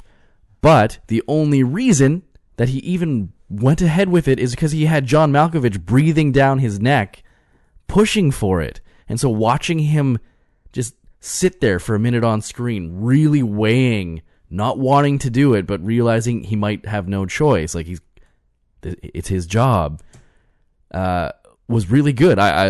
That just added to this tension. Like, it felt so real. Well, and you know that. So what's basically what's happening at this during the lead up to this is they're getting basically mixed messages, right? They're getting different readings from different gauges. Yeah, and they're not exactly sure what to believe. Like, is the primary pipe, and is this under pressure? Is it not? Like, we don't know. So their gauges are saying that there's no pressure at all. We're good to go. Open the valve.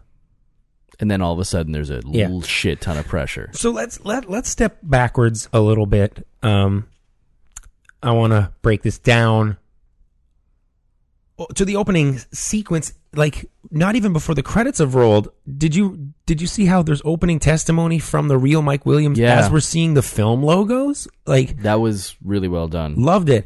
We know that he survives right off the bat. He says, "I'm Mike Williams." And he just starts info dumping this crazy technical stuff about drilling, right? He's telling us about the blowout preventer and about mud and all this crazy shit. So we're getting this, like, the info dump of, like, technical stuff. We're already getting, like, settled into this world, like, as the film logos are dropping, which maybe is another irony. You're watching company logos go by and you're listening to this litigation. I thought that led the film very well. Like, it's good. And then the first shot of the movie where you just open in the blackness and following that pipe down to the empty blackness, down to the bottom.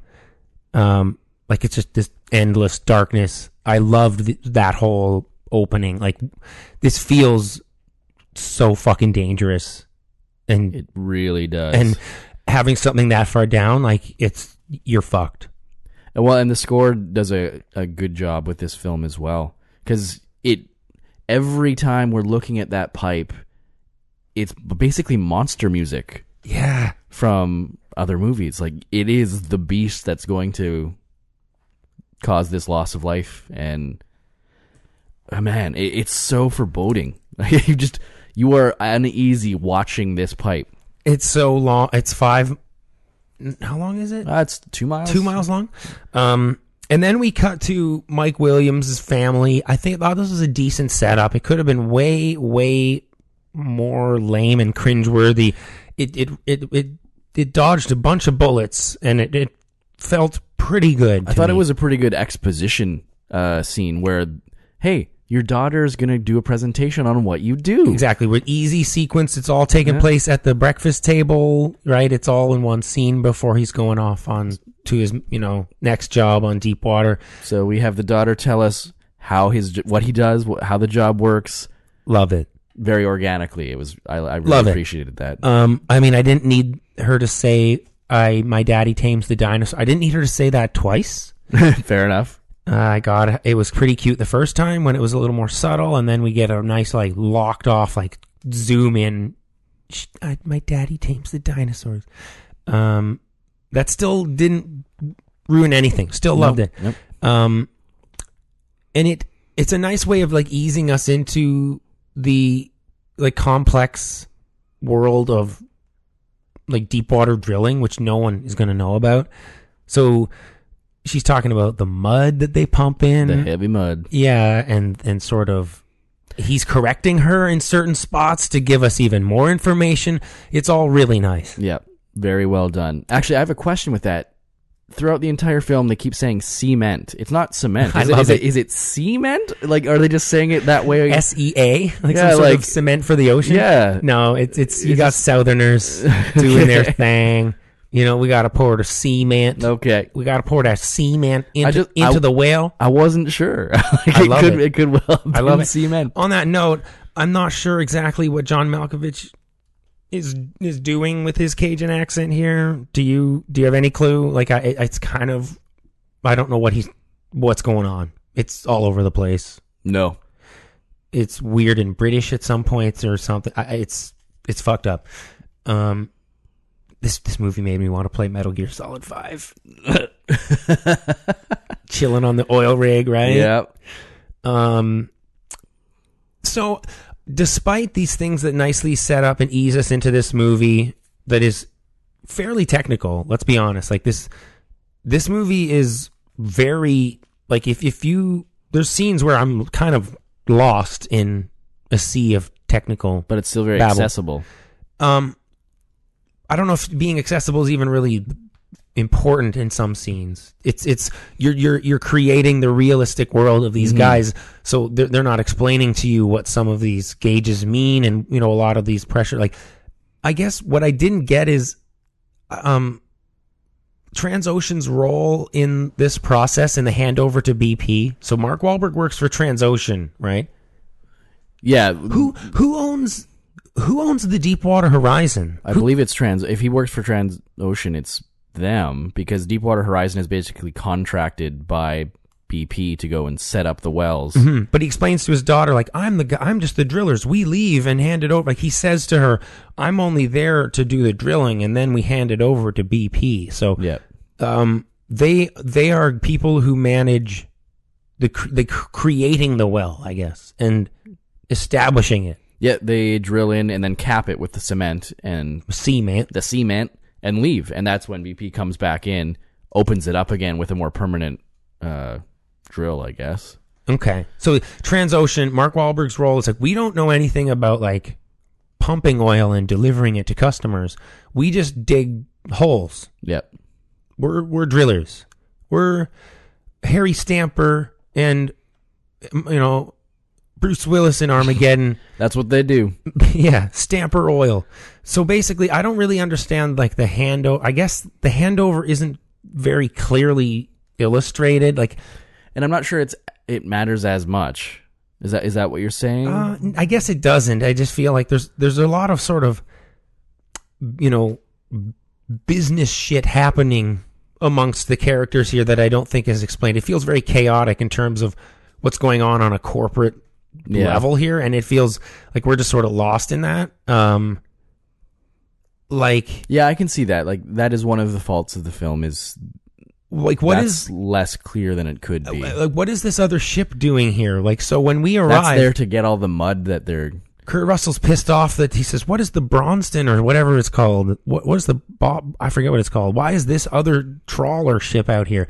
And I didn't really ever understand what they. It's a nice setup for like, oh, we're here so we can rescue you guys later when the explosion happens. Like, I didn't know what were they part of they're part of the drilling process. That other boat is there to. Once the cement is sealed properly, this is what I got out of it. Once the cement and everything and the blowout prevention cap is all certified, which is what didn't happen. BP sent those guys home without doing the test they were supposed to at the very start of the film. Mm-hmm. Once that's good, they pump all the mud that's been holding the oil out, I think, so that it's now accessible for when BP comes in. So they just clip on and start pumping. So that boat is there to take the mud that they're going to pull out. They said that, like, we're here to grab, like, 2,000 tons of. But why is Kurt Russell mad they're there? Because he doesn't think they're ready to actually do that. Because that's the final step before they leave. Okay, thank you. Like that's it's too early in the process. It's too early for them to be there. Yeah. Okay. Again, not fully laid out. You know, we're not experts in this whole crazy drilling process, so it's crazy. I don't know how these negative pressure tests work. They want zero pressure within the pipes themselves, I believe, meaning everything's sealed off properly. So there's no issue, is what I get from that. So maybe what they do is they go negative pressure, like, so that they see if anything gets like drawn out of the well. Yeah, so what I understood yeah, exactly. So the cement is there to seal it in, and the mud is there to make sure that it's all settled. So if they open it up, there should be nothing pushing against it because it's all sealed properly. Mm-hmm. And then they do like a vacuum on it to see if they can actually suck it out accidentally or something. Okay. It boils down to greedy corporations don't give a fuck about safety, though. Yep. You know, they're just skipping these entire tests altogether. Because Mark Wahlberg flies out at the start of the film to the Deepwater with 2 execs from BP, and everyone's wondering what the hell they're even doing here, because there's already representatives on the horizon. So, like, what are these guys? They're there to try and push things forward because they're 43 days behind schedule, right? And these guys do nothing. Like, the looks on their faces when things go wrong, I feel a little morbid having it's the Schadenfreude of that, because it's, I don't mind if it's a fictional event, but kind of laughing at their misery didn't seem right when people actually died in a situation. But just seeing the faces of those BP execs knowing they fucked up was pretty great. Yeah. And so, like you said, the pacing of this movie is incredible, where you don't really know at what point, like, when are we really going to get this big blowout? Like, when is it going to happen? You sort of are expecting it almost at any moment. Because there are multiple times where it could happen. Like, the tests they do, they keep cutting, and this is so well done. They keep cutting back to the cement slowly cracking. So as the film goes, it keeps showing us that things are getting worse. Little bubbles. So at any point, little bubbles are coming out. Yeah. That's why this movie works so brilliantly, because they don't know obviously anything's going to happen, and neither do you as the viewer. So it feels like I could almost have watched this movie. I almost didn't care when it happened. I knew it was going to, but I could have kept going another 20 minutes of, like, I was, as you were saying, I enjoyed this amazing build of tension so much that I didn't care how long we drew it out. I was fully on board along for that ride. And I'll actually say, for the last third of the movie, it wasn't nearly as good. It kind of devolved into just a regular action film. I that's why I had to sort of, I might bring this movie down a half a point, only because once after that initial disaster happens, it does feel like this movie sort of rushes to its destination. Because you can't top that. That is the climax of the film, and then it's just an escape. It's an escape sequence at that point. Yeah, so it's an interesting, like, it's an interesting profile of an action movie, right? Like, it's not your typical, like, sort of, the way that the action is plotted out is not in a typical action movie way, where you have sort of little beats along the way up to a finale. Like, it's just a big, this slow burn up to the middle almost, or 3/4 of the way, and then it doesn't peter out. There's amazing sequences. It just levels off is the thing. Like, so that build of tension is now gone, and so it got me to this elevated state of just being a little overwhelmed, and it stayed fairly constant as I was watching, but started to lower as... Yeah. So should we get into some spoilers here? I don't think there's tons, but we can do it. Sure. Rosebud. I thought that the spoilers here are really who doesn't die. And, yes. And I think what we're talking about right now, having this movie levels off, is for some reason we actually focus on every character that we focus on, aside from Ethan Suplee, who Jameson, I think, or Johnson, they call his name out on the boat at the end, and he's one who it's just an empty silence, and they realize he's not there. He's the only character I think that actually bites the dust. None of the everyone who was in that drill cabin, they're all done. But we don't follow anyone else who actually dies, and I think that is to the movie's detriment. Yeah, I could see that. Like, wouldn't this movie be a little more effective? We have the crane operator, the heroic crane operator. Fuck that. That was all right, I guess. Well, that actually happened, didn't it? You Yeah, have to have that in there. But did we follow him? Did we know anything? Not really. Right? We had like a very brief conversation when Mike just landed on the rig for his 21-day It's stint. just, I really wish that we sort of had followed some, like we had more emotional weight to something where we followed a character, created likability and sort of humanity as we go through this, I like, Mark Wahlberg or one of these characters, is likable and I hope they don't die. And to make the decision of following one of the characters who didn't make it off, I actually, I'll be honest, I kind of thought that's maybe what we were doing already. We're doing with this movie. I don't know if that's my expectations. You know what I mean? Like I could see how that would have elevated this entire film even further because it worked so well with the drill cabin team. Because Ethan Suplee, we got the most from, but just the quick interactions with the other guys, the money, money, money song. Yeah, it's good. Yeah, I like that. I like that stuff. We got the personalities of those guys. We know that they work together and have a good time. So, it was a pretty large impact once they exploded. Like, the oil ignited right in front of them, and that's like I'm not sure what we got out of following the characters that we followed. If that makes any sense. Like, do you know what I mean? Like Mark Wahlberg, his character. His character did nothing aside from just rescue some people, like just sort of wander around and he saved, also be concerned. He saved Jane the Virgin's life. Yeah, Gina Rodriguez. Yeah, that's sort of all he amounted to. You know what I mean? And Mr. Jimmy, he helped him around too. He's just a rescuer. You know what I mean? Like it would have been nice to have followed some characters that we could sort of maybe have a tribute to. Does that sound ridiculous? No, like, it doesn't. The because people who died, like you at the end of the film, we dedicate these names appear. We didn't even meet any of these people. We met a few, and I would have really loved to see who they were. Like, what the fuck, man? Like some of them we met, but I didn't like who were the characters on screen? Like stick a name on the screen. Yeah, like honor it, man. Like this is the person. Like or maybe the families didn't want it. I have no idea, but it would have been nice if I had known whose name went with which character that I saw, like in the drill cabin for sure. But then, do you think this is like sort of a consequence of depicting the movie in this sort of battle, like war, like almost like in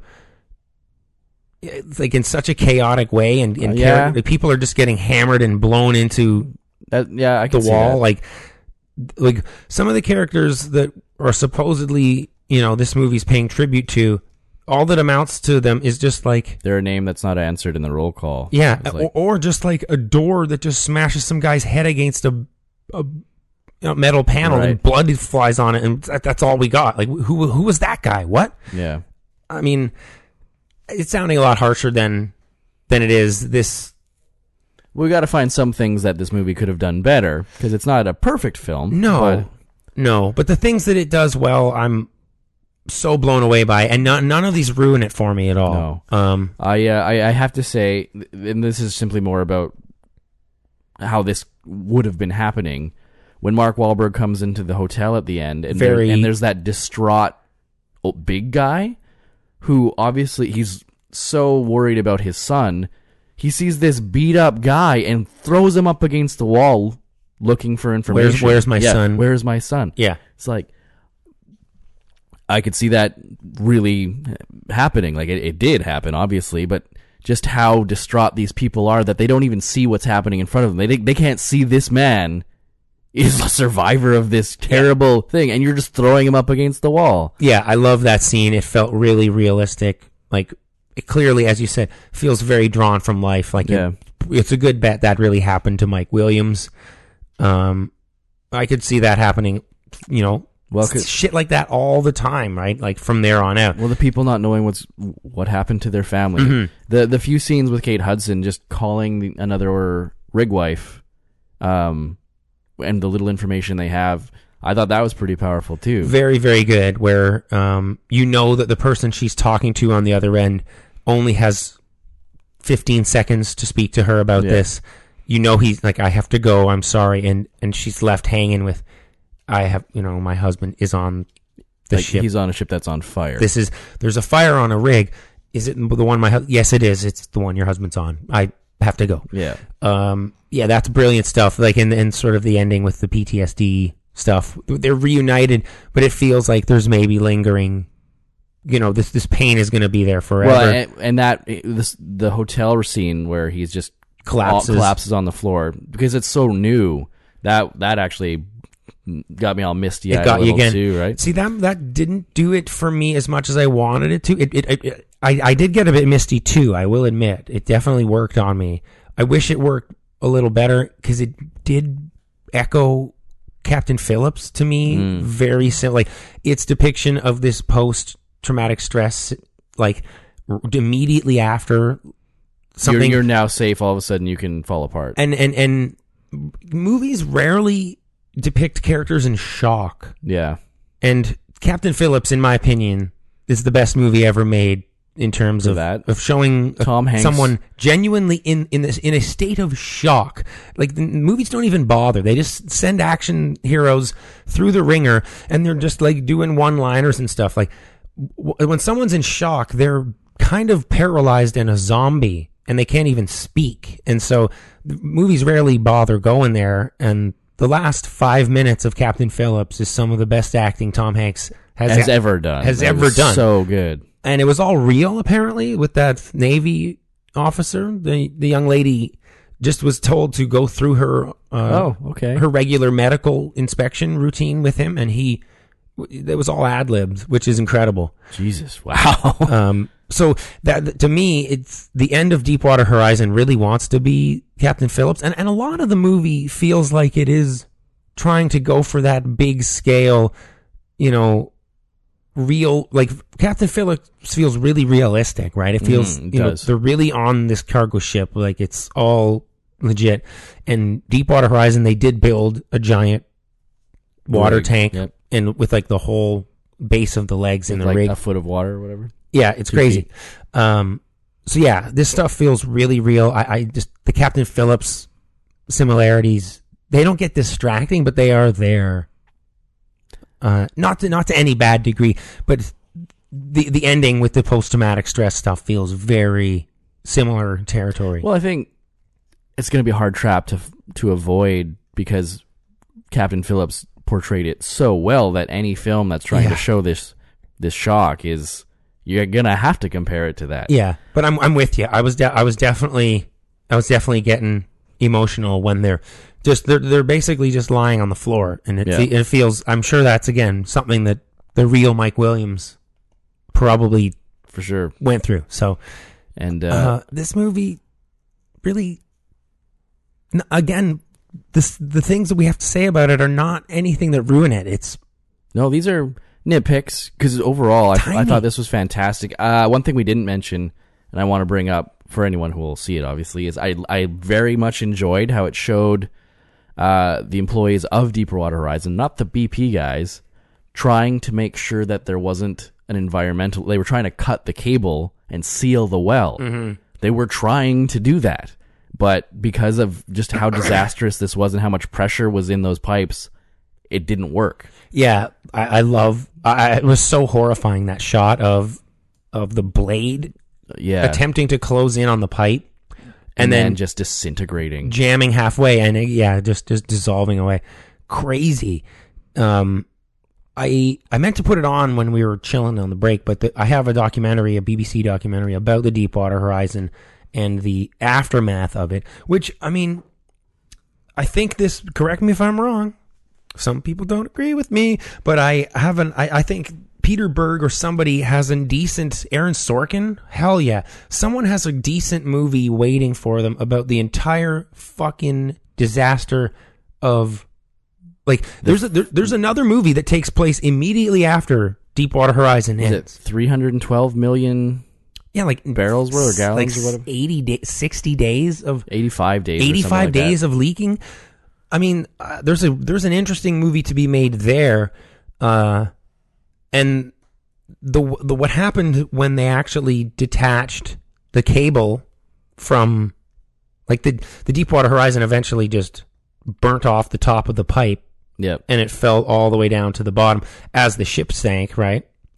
And apparently the whole pipe was like tangled up on itself like a giant roller coaster 1,000 feet up from the bottom, like this giant loop, and then back down on itself.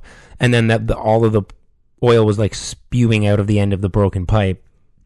And then that's when they sort of sliced it off right at the well and started all these ridiculous things like the junk shot. What the hell? Where they literally pumped junk into the, like, it was called the Top Kill Project or something. And they're like pumping garbage, like actual garbage into the well, hoping that like seals it. And then as soon as they like released it, just all the garbage came back. All the junk just came out. And it's like, okay, great. Now there's oil and a bunch of junk. Yep. Well done, guys. If there's one thing Sorcerer has taught me, it's that nitroglycerin is what we needed to do a well blowout. So, but how do you do a blowout at the bottom of the ocean? So do we have ourselves some sort of submarine-based version of Sorcerer where you have to like take some nitroglycerin along the bottom of the ocean? Yes. Yes, we do. No, you would just take it on a sub and then go down. But the descent, the descent can be rocky. Yeah, this movie's amazing. It's way too short though. Like this movie was done before I knew it. It's an hour and 47 minutes with credits. I could have honestly sat there for another half an hour. I really could have. On the front end, like if they, I guess right. I didn't need much more after the actual explosion, because that was where I thought all this beautiful tension it had been building was then released. And I was still very interested in the rest of it, but it was just a lesser film at that point for me. So if we wanted to add a little bit, show us a few more crew members that lost their lives. Like, let us get to know them a little more. Okay, I think I'm with you. I mean, I said that earlier, where it's. I could have waited another, like the build up to the initial blowout is so satisfying, and the suspense is built in such a great way that you could sit there and watch it on that crescendo. Give me more of that. Yeah, for sure. Yeah, I thought the movie could have. When do we say this? Movie could have been longer. I know. It's rare these days because most movies are 2.5, 3 hours. And action movies are usually like, Marvel movies, 2:20s, 2:30s now. I mean, maybe I should be happy. Maybe I should be thankful. It's short and sweet. But it feels a little bit like it shortchanges. Like it feel like, you know what I mean? Like it's not inconsequential, but just give it some more time. As you said, give it some more character development. Let's get to know the people who died here. See, I'm not even sure if it's the length, but I think it sort of just ends on a strange note for me. It just sort of... Yeah. Another director would have made this 3 hours long. Yeah. Do you know what I'm saying? Like, they would have made this massive, epic thing like Das Boot or something. Like, it would have been this giant... James Cameron would have put a fucking love story on here. We're going off the rails here. Yeah, we are. That is Deepwater Horizon. Mike, what are you giving this movie out of 10? I enjoyed it very much. I'm going to give it an 8.5 out of 10. Is there any fun doing this show? Because... What do you mean? Is that what you're giving it I'm to? I'm giving it an 8.5 out of 10. Good God. I want to give it a 9. It just... They're those things that sort of bring it down... Yeah, it's not 9 material. It isn't. Not, as we've said before on the show, 9's really getting into award territory, and while this is an expertly crafted film, one of the best of the year. Yeah, just one of the best films of 2016. That's true. Period. That's true. I'm not really sure it's award worthy. Although you're not giving it an Oscar Isaac award this January. We'll see. I think it might stay on some lists. Well, it'll be on my award list, but I'm not sure it'll win. Well, what else matters? Yeah, fair enough. That is Deepwater Horizon. Check it out. It is playing. let us know. Do please. yourself a favor. It's playing now in wide release. It didn't do a heck of a lot of 20 mil or something like that. Didn't do a heck of a lot of box office. I highly recommend doing this. It was about 120. 110, I think, is what. 110, yeah. If you see this movie, if you agree or disagree with our takes, please email us, verticalviewing@gmail.com. We'd love to hear what you got to say. Washes the taste of Magnificent Seven out of Oh, man. And I think we got some decent stuff lined up. Next week, we are reviewing The Birth of a Nation. Well, we got some good stuff coming up. I am The Accountant. Impressed with the fall lineup. It's over. The whole shit summer sandwich, we've already digested it. It was horrible. Now we can get into some good films. The big dogs are going to eat, right? Yep. Yeah, I'm very much looking forward to The Birth of a Nation. It's won the Grand Jury Prize at Sundance. I've heard this movie compared to Braveheart. Interesting. So it's a slave version of Braveheart, kind of. This dude leads a bunch of rebels, against the people who are being oppressed. Yeah, it's I think pretty good. There's battle scenes with axes and cool Braveheart shit. So it's like a better The Patriot, except yeah. Mike, where can we find you on the internet? I'm on Twitter at Michael R. Lind and Miguel Lind on Instagram. But honestly, if you're going to look at Instagram stuff, follow Vertical Viewing. Please. I need to connect that to my Twitter. I think all of sort of Very soon things should filter out. Very soon it will be all connected together. Mm-hmm. The Vertical Viewing empire grows every day. It sure does. You can follow me on Twitter. I am at Scott Wilson BC. Is that with 2 L's? It's with 2 L's. You know it always is, man. Yep. The show is at Vertical Viewing on Twitter. You can email verticalviewing@gmail.com. Please do. Verticalviewing.com. Click that donate button, y'all. We appreciate anything you can do. Helps us keep the lights on in here. Helps us slice off that little internet piece. Plant that flag. Just give you a wet willy with our podcast every week. Sorry about that, folks. No, everyone just unsubscribe right now. Like, I don't want one of those. Yeah, please don't do that. If you want to get punched in the face, give someone a wet willy. Don't follow his advice. Don't try this at home, folks. But please, we appreciate everything you can do. PayPal, there's a donate button on verticalviewing.com. Helps us keep the lights on and offset the cost of seeing movies, putting on the show. No donation is too small. We appreciate anything. 1 cent would do. Dogecoin's coming soon. Any final thoughts? No? Once again, just go see this film. Go see. If you're looking for a really riveting experience in the theater, this is it. Mm-hmm. Like, we haven't had much like this at all this year. So you said to me that you hadn't been that engaged in the theater in a very long time, and I suggested The Force Awakens. I think maybe Revenant would probably count. Yeah. So at the start, like the end of last year, start of this year is probably the last time. Been like 9 months here. Yeah. This I would put Deepwater Horizon in the same category as potentially Gravity, or some of these movies that are just pure suspense films. Yep. just straight up nail biters. Better watched, better experienced on the large screen. Yeah, there's an IMAX version of this that I wish I had watched. Ooh, wow. Yeah. So next week, like I said, Birth of a Nation. There'll be more VIF films coming at you. We're gonna have so many VIF films to talk about. It's gonna be great. You got to see Tower and Operation Avalanche. It's all good, man. I guess that'll do it. Thanks for listening, kids. And as always, what? Keep it vertical. What do you mean? Oh, cool. Whatever that means.